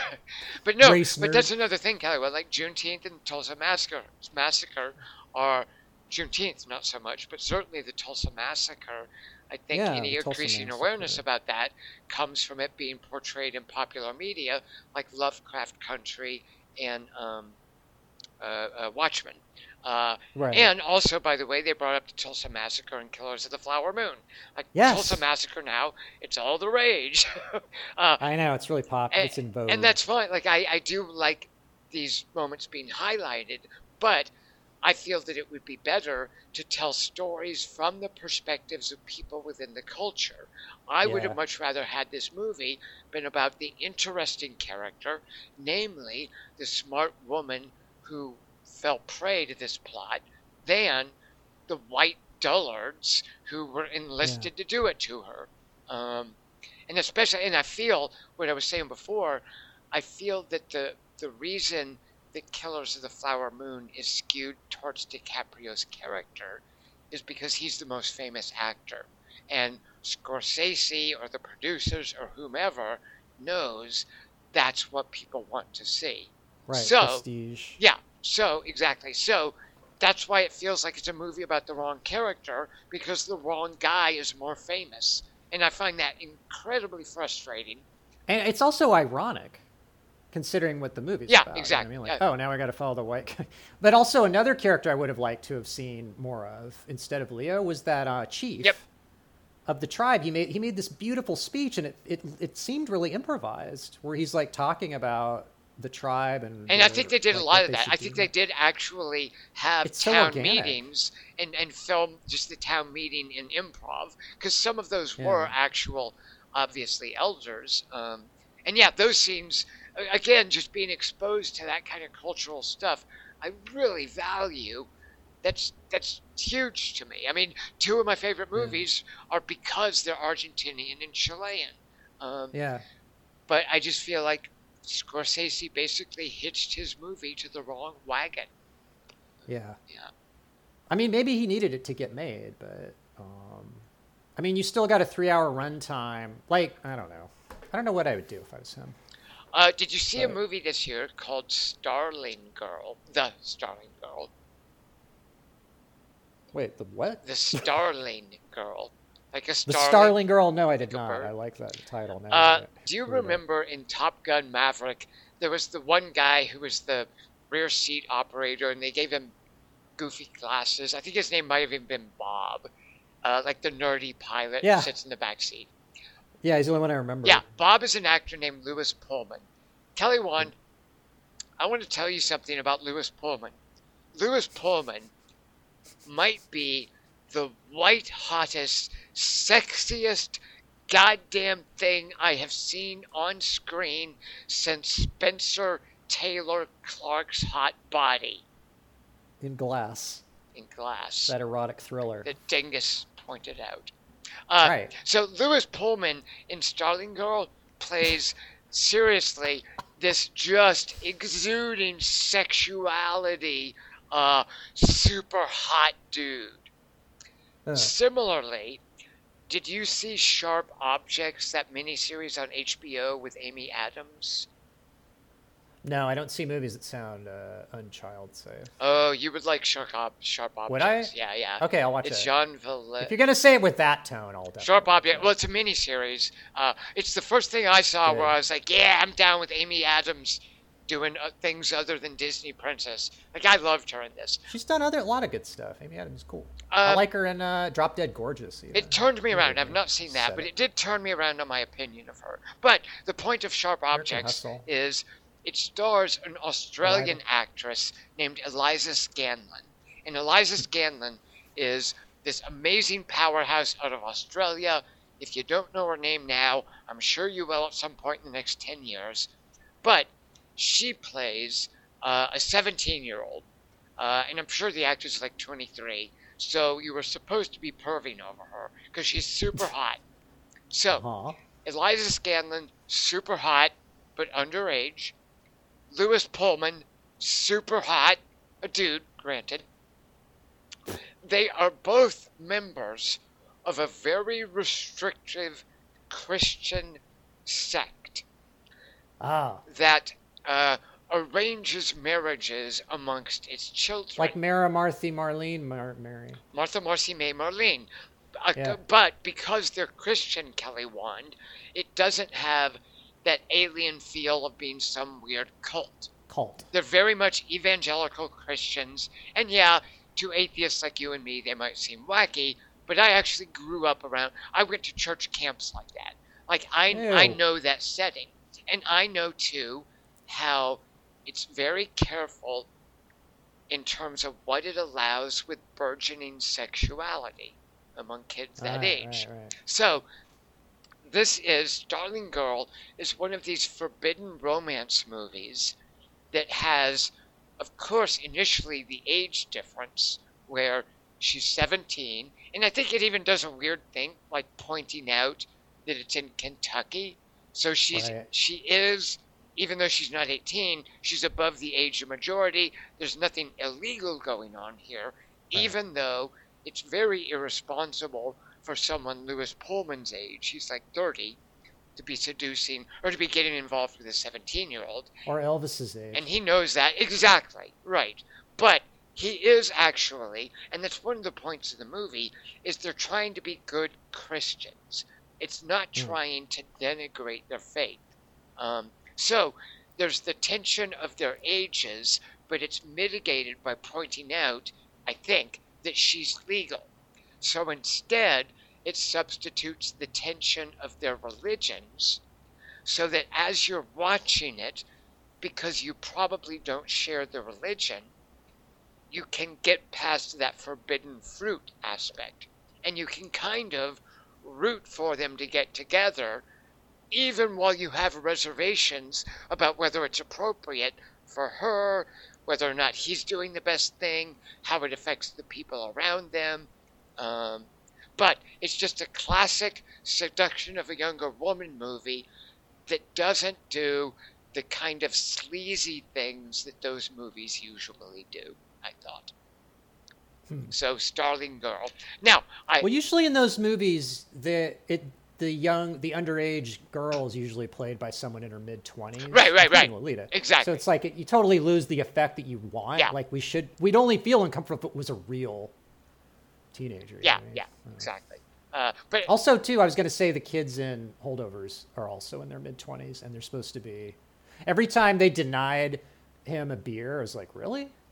Okay, back to what you I couldn't read that just because of the period. Because 17-year-olds would be growing out their sideburns if they could, which is what made me think that. You might be right. I am so bad at kids' ages, by the way. Anybody under 40 is the same age to me, unless they're a child. Yeah, No. pretty much. If you're in your 30s, you might as well be in your A 20s. 16-year-old and a 25-year-old. Well, 16-year-old's a child, is what I'm saying. But once you're Well, over 17 18, and 27. Yeah, you know what you're saying. yeah, once you're over You're right. 18, There's a Goldilocks zone. yeah, you're between 40 and 18 to my mind. That's it. Yeah. Kelly Wand, I know you did see Royal Hotel. No, I didn't. The follow-up to Kitty Green's Assistant, the movie where Julia Garner endures the horrors of working in an agency in Los Angeles. I didn't see either of them. I don't know what you're talking about. Okay, well, there's a movie called Royal Hotel where Julia Garner is the actress. And she was in a movie from a couple years ago. Oh, wait, I did see it. It's the Australia thing with the bar? Yeah, exactly. Yeah. Hugo Weaving. Yeah, Hugo Elrond. Yeah. I couldn't remember what it was Or called. Rivendell. Now I remember. Yeah, it. so it's called the Royal Hotel, not to be confused with the Royal Oak, which is the Ken Loach movie I was talking about earlier. But Royal Hotel is a director. That's the girl from Matrix Resolutions. That's what you call her. I call her the girl from Underwater. So it's Kitty Green, who is the director of a movie called The Assistant, which is a kind of horror movie about microaggression, maybe. But I love The Assistant, mainly because Julia Garner is so good. So... Wait, I saw that too. It's she works for the asshole executive. It's an agency in Los Angeles, a talent agency in Los Angeles, right?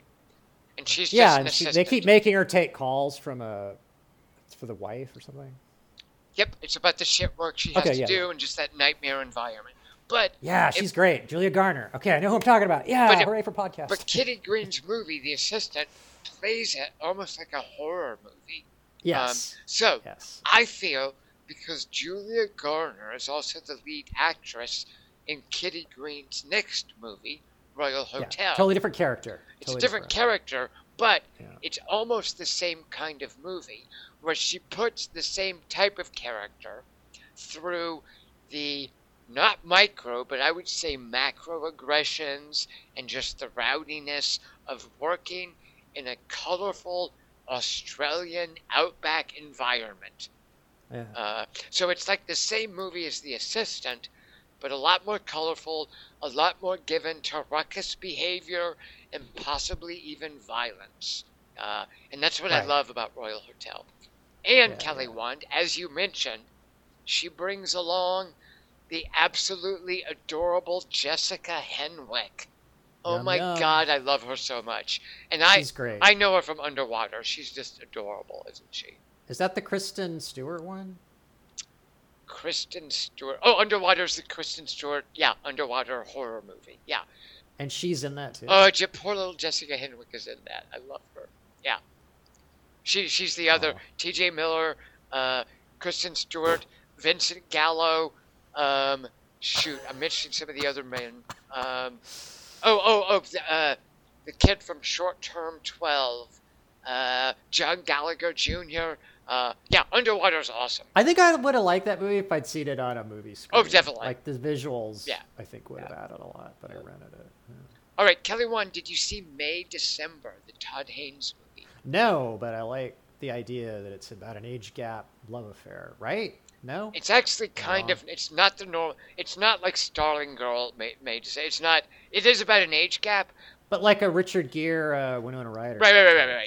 Everyone approves of because he's super old. It's not that one, though, but it does have to do with Julianne Moore and Natalie Portman playing an actress who's going to be in a movie playing Julianne Moore's character. Like who she is. So she decides to live with her and study her in her home. And it's very much a Todd Haynes, like, parlor room. Gods and Monsters a little bit. Well, I was going to say parlor room social dysfunction melodrama. And it's so like I love Todd Haynes' visuals. Here's my problem with it. Julianne Moore, she gets Todd Haynes. Like, that's a proven value. Kelly Wand, I think Natalie Portman is a little bit too lightweight for a Todd Haynes movie. She was good in Closer. She wasn't lightweight in that. Yes, she was. She was a stripper. Come on. No, she was really good. I mean, she was good Look at her playing a strip. stripper, right? But I'm trying to remember a line. I get that. I was gonna name lines like "see," but they're all Julia Roberts lines for fuck's sake. So I guess maybe you're right. She did some good thing. We also both like Godzilla -1. Yep. Yep. Speaking of, I don't have any other. Oh, go ahead. Speaking of, by the way, what about that movie Reptile with Grant Singer, first-time director? It was circling my list. Yep. Yeah. Benicio's reunion with Alicia Silverstone. They were such a cute couple in Reptile. I loved that about that movie. It was the perfect sequel to Excess Baggage. Yep, and that was the movie too. As we were watching it, I texted you thinking it was the David Fincher movie because I knew David Fincher had done some movie about a killer or an assassin or a murder. So I don't know if you... None of which are the case. Right. I don't know if you remembered that, but I texted you while I was watching it because I started watching it. Something happens in the first 5 minutes of Reptile that I texted you. I don't know what this movie is yet because it just came on Netflix, but you need to see it. So you started watching it. So we're kind of watching it simultaneously. And at a certain point, I texted you, I think this is David Fincher. Do you remember that? Yeah, I forget what happened. Well, and then you texted me back, Grant Singer? And I had no idea why you were saying the word Grant Singer. So I texted you back something you like... You thought it was a sentence. Well, yeah. I was like, why are you... Am I supposed to know what that means? So we had these texts back and forth while we were watching the movie. That, one of us was stoned. And one of us doesn't know how to use text. So I think that, but that was part of my viewing experience of Reptile, which I treasure. Yeah. Oh, that's good, because I liked it too. Whenever I try to tell people about that movie, I can tell that the title is making them go, oh, it's got a giant snake in it, and then they kind of tune out and stop listening to me. Like when I try to describe On Cinema at the cinema to people. I think you just have to tell them that Reptile is a David Fincher movie that David Fincher didn't actually make. Okay, I'll just say Grant Singer. Yeah, and confuse them thoroughly like you did me. Right. Yeah, right. And I'll go, oh, Stoner's talking. Did you see Talk to Me? Yeah, loved it. I cannot believe yeah. the guys who made that were a bunch of goofball YouTubers. But I am so happy for them. That, their first script, it takes a unique approach to a familiar topic. Just this dumb idea. What if teenage kids find a powerful cursed object? And it was a party game. But I love that approach like a super popular one that on YouTube you could watch and then people go there. Yeah, it was great. Yeah, great so I thought it was super smart, and I just love how... the ending was great. Oh, God, yeah. I loved the ending. And I hadn't seen anyone in the cast before, but an amazing cast considering they were all they all could have been annoying teens. But instead, they were fleshed out teenage characters. I like that a lot. Yeah. Yeah, it was also one of those movies where it kind of telegraphs that something horrible is about to happen, and it was only exciting instead of oh, okay, the cat's going to come out now, in an American. Oh, it definitely avoided a lot of dumb tropes in American horror movies. It smartly telegraphed something. It's when they're packing it up, all right, we're done, and then the kid's all, I don't want to do it. Oh, God, right. Yeah. I know what you're talking about. And that kid was a really good actor. He was. And that scene was so horrific, too. That was just really shocking, gross stuff. I would put that up there with stuff that I had to sit through and When Evil Lurks. Yeah. I also like that the main character sucked.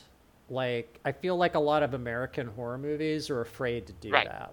Oh, it's got to be them. They have to be really sympathetic and and not do morally bankrupt things or exactly. Yeah, but instead it's part of the arc and it's part of the story and it's part of why it's also too. If she was totally sympathetic, she wouldn't be into the game, and so the whole thing would fall apart. Right. A good person wouldn't do what she does. Yeah. So it's it was great. Loved it. Kelly Wong, were there any movies you didn't get to see? Because I have a couple that I'm concerned about. I didn't see Oppenheimer. You damn fool. So, did you start it? I did start it. Like I said, I did not want to watch a movie about Cillian Murphy getting laid. Did you get to Pew's Badongadongs? Yeah, that's what I got. I saw all the sexy. They left. I mean, Florence Pugh, I love her. I don't need to see her naked though. She's like a little girl. I feel I want to protect It was a her. thankless. It was a totally thankless role. Yeah. I want to carry her around Felt and bad make sure for her. she's safe. Yeah. Um, I didn't see. Do you know that Sean Durkin? He's the guy who did Martha, Marcy, May, Marlene, and he did a movie. It was either last year or 2 years ago that I loved called The Nest. Do you know that he had a new movie out this year? No. It's with Zac Efron, and it's called Iron Claw, and I think it's about wrestling. Right. Ew. Oh, that's what that is. I saw a trailer for it, and it looked good, but not for me. Yeah, but it's Sean Durkin, so I'm gonna see it no matter what. It looked like a biopic. Like, Ew, it's that even famous... worse. I mean, I could be wrong. I don't know the names of wrestler. And it looked like a period piece. That was the part that made me kind of want to see it. Like a period piece sports. I will say, Kelly Wan, this is one of the warning flags for me in a movie, and I was keenly aware of it at the beginning of Priscilla. When in the opening credits, you see the subject of the movie as a producer, and you see the movie script as an adaptation of their memoirs. Yeah. I feel like, well, that's going to limit and the you can and there's always massive evidence for it in the movie. Yeah. Like that character, if they're in it, super sympathetic. And Blonde did not have that issue, I'll say that much. No, but it would have been funny if at the beginning or the end it said supervising producer, creative consultant Marilyn Monroe. Or disavowed by the Monroe estate. Yeah. Is there an estate? It's got to be, yeah. Where'd all her money go? But she's... Okay. I mean, isn't there? I don't know. Did she... Kelly Wan, the other movie I really wanted to see, and only because Jeffrey Wright is in it, and I've seen it on some top 10 lists, is something called American Fiction. Oh, yeah, I heard about it. And then the last one, Jonathan Glazer's new movie is out. I mean, since Under the Skin has he done a movie. Right. But he makes one a decade. Yeah, but you know what? It's a freaking Holocaust movie. Ugh. So, let's go. What? I mean... Look, I wouldn't... If you told me what Birth is about, I wouldn't have been excited. Ooh, I would have been. Come on. Reincarnation? I just feel like Holocaust movies, I mean, I get it. It was terrible. What's it called? Zone of Interest. Is it on Amazon? No, it's still only in theaters. I believe it was something that was just very briefly released to theaters to be eligible for 2023 Academy Awards. God, thank God I got Poor Things in. That was a close one. Did you see Friedkin's new movie? Because I didn't. His Kane Mutiny, his last movie before he died. Friedkin died? Yeah. That's my answer to that question. What was the movie? Kane Mutiny. He did a Kane Mutiny remake. Yeah. A remake? Yeah. I assume. You know what? Who's in it? No idea. I plan to see it. I just haven't. I like the Kane Mutiny, but it's kind of, it's a Bogart. Yeah. I think of it more as a Gibson. Nerd alert. I like movies about crazy sea people or like naval officers. Anthony Hopkins was crazy in that. Yeah. Movie. The Bounty? Yeah. It's fucking great. So you go to Bogart, I go to Gibson and Hopkins. Yeah. Captain Queeg. That's to watch your language. Watch your language. Oh. Yeah, okay. That'd be a good opsis. Ready? Kane Mutiny. So Kelly Wan, I think we've done it. I think we did our top 10 movies. I think with our 3-hour plus movies we haven't even seen discussing. Most of them we have seen. We did discuss some of them that we haven't seen, or in my case that I left early, which counts as not having seen them. But Kelly Wan, I'm surprised about Oppenheimer. I really thought you'd... I will at some point. I just lost interest. And like I said, a Christopher Nolan biopic is a tough ask for me. I was really baked, and when you go to a movie like Oppenheimer and you're seeing it on a big screen, like it does, like your brain's sort of ready for liking it, maybe. I think as opposed to if you rent it and you're like, oh, Oppenheimer. Like if I went to go see Napoleon at the movie theater, I wouldn't have quit after 5 minutes. Right, sure. Shut up, Kelly. Kelly, one final... You know what, though? Yes. The 5 minutes of Napoleon, I definitely wasn't feeling what Oppenheimer's first 5 minutes were giving me. So, I'm guessing there were fewer hot women being seduced by the general than there were in Oppenheimer. It does open with a hot chick named Marie Antoinette, but I don't want to spoil what happens. Ah, okay. Ready? Anyway, What are we doing? What did I Is this just see over? with Marie Antoinette? Oh my god, I Kirsten just saw Dunst something. biopic. Oh, El Conde. One of the conceits in El Conde is that Augusto Pinochet, he's a centuries-old vampire, and everything Yeah. he does is because he became a vampire during the French Revolution, and he loathes all revolutions, which is why he wants... Pinochet was notoriously repressive against leftists and communist Marxists. So that's the conceit, is that because he was traumatized by the French Revolution, Political. in Chile, he just cracked down ruthlessly on anything that was revolutionary. Like there was almost... Pinochet sounds French, too. Exactly, right, and that's what they play on. But one of the gags in the movie was that he had absconded from France with Marie Antoinette's head. And that was one of the treasures he keeps. But it's not alive. What if he bites the neck of the severed head? Kelly Wand, if you want Reanimator, Joe I'm Lynch listening. did a movie for you called Suitable Flesh. It has, Oh, yeah, I was eyeballing it. It has Heather Yeah. Graham and Barbara Crampton, and it is terrible. Holy shit. But you know what? If that's what you want to do, Kelly Wand, knock Well, you yourself said out. that about Bottoms. That's true. so- That's very true. Yeah. And Beau's Afraid, and many other movies on my list. Well, Kelly Wand, we did it. We did 2023.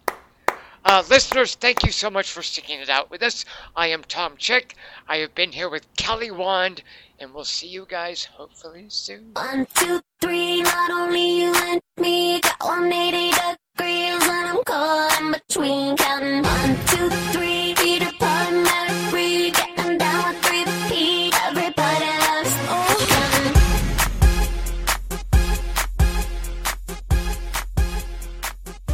Lou Ferrigno's my Conan. Go back to Jellystone Castle. Your schnoz is blocking the sun. I prefer that we be more capable and prepared than lucky. Observation, reflection, faith, and determination. In this way, we may navigate the path as it unfolds before us. All right, and we have, 8 more recharge cycles to go before we get to Origai 6? Is that a question, Yes, sir? Walter, that's a question. That is correct. Would I do Vikander, like sex-wise? Maybe.